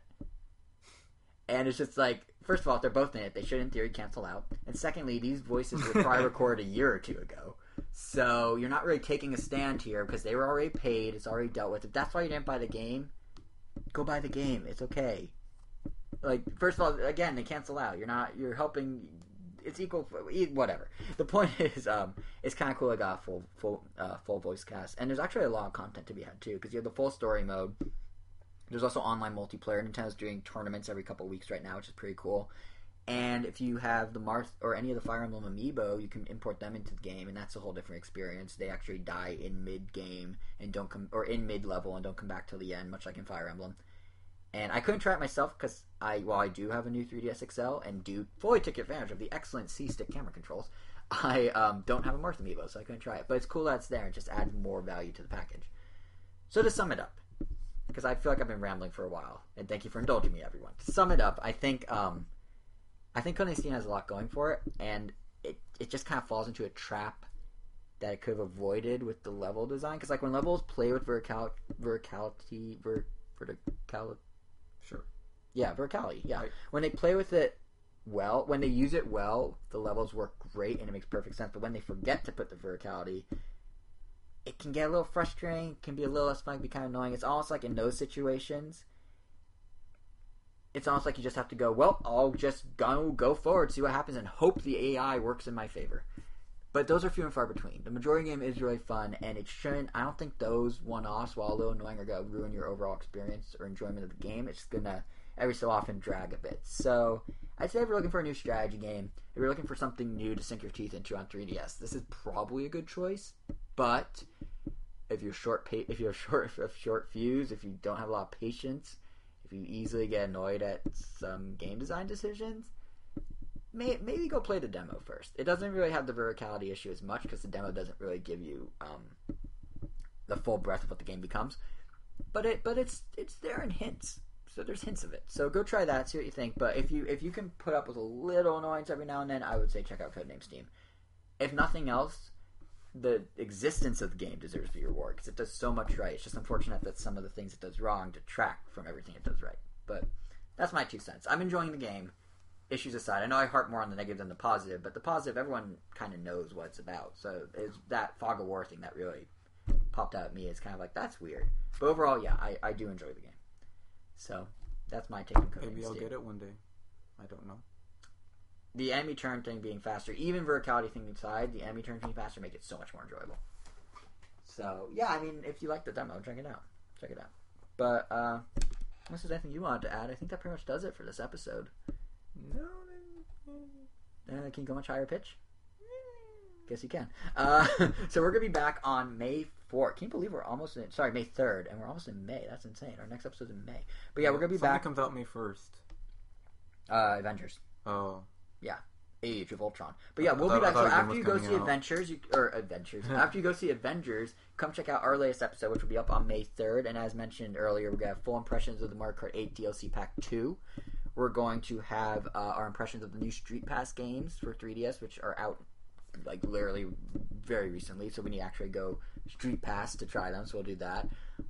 We're going to be doing a giveaway in our next episode. Our next episode is kind of like a DLC themed episode, so keep an eye out because we're going to be giving you some Mewtwo code potentially. And of course, we're going to have all the latest news and whatnot. So the easiest way to make sure you don't miss the episode, as always, subscribe to us on iTunes. We're under Random Time Podcast. You can also, if you like what you heard, feel free to leave a review and rate us. We'd appreciate it, as it will help us move up the totem pole of rankings and ratings and download counts and whatnot. And you can also follow us on Twitter at Random Nintendo to stay in the loop on all our updates, be it podcasts or other content, such as our recent extra, which was all about WonderCon. Well, not all about, but photos of WonderCon, including unreleased amiibo from the future. So yeah, go find that on the site if you're curious, and stay tuned for more. You can also see what me and Jose are up to individually in the gaming world, or our thoughts on random other stuff that you probably don't care about, like Linkin Park in my case. I'm JSR7. Jose is Wero, WERRO_O. That's also his Miiverse handle, where you can friend and follow him. You can find me at Jason R on that wonderful Nintendo social network. And yeah, that pretty much does it. So we'll be back in 2 weeks' time on May 3rd. And in the meantime, there's a lot of DLC to play, so go do that.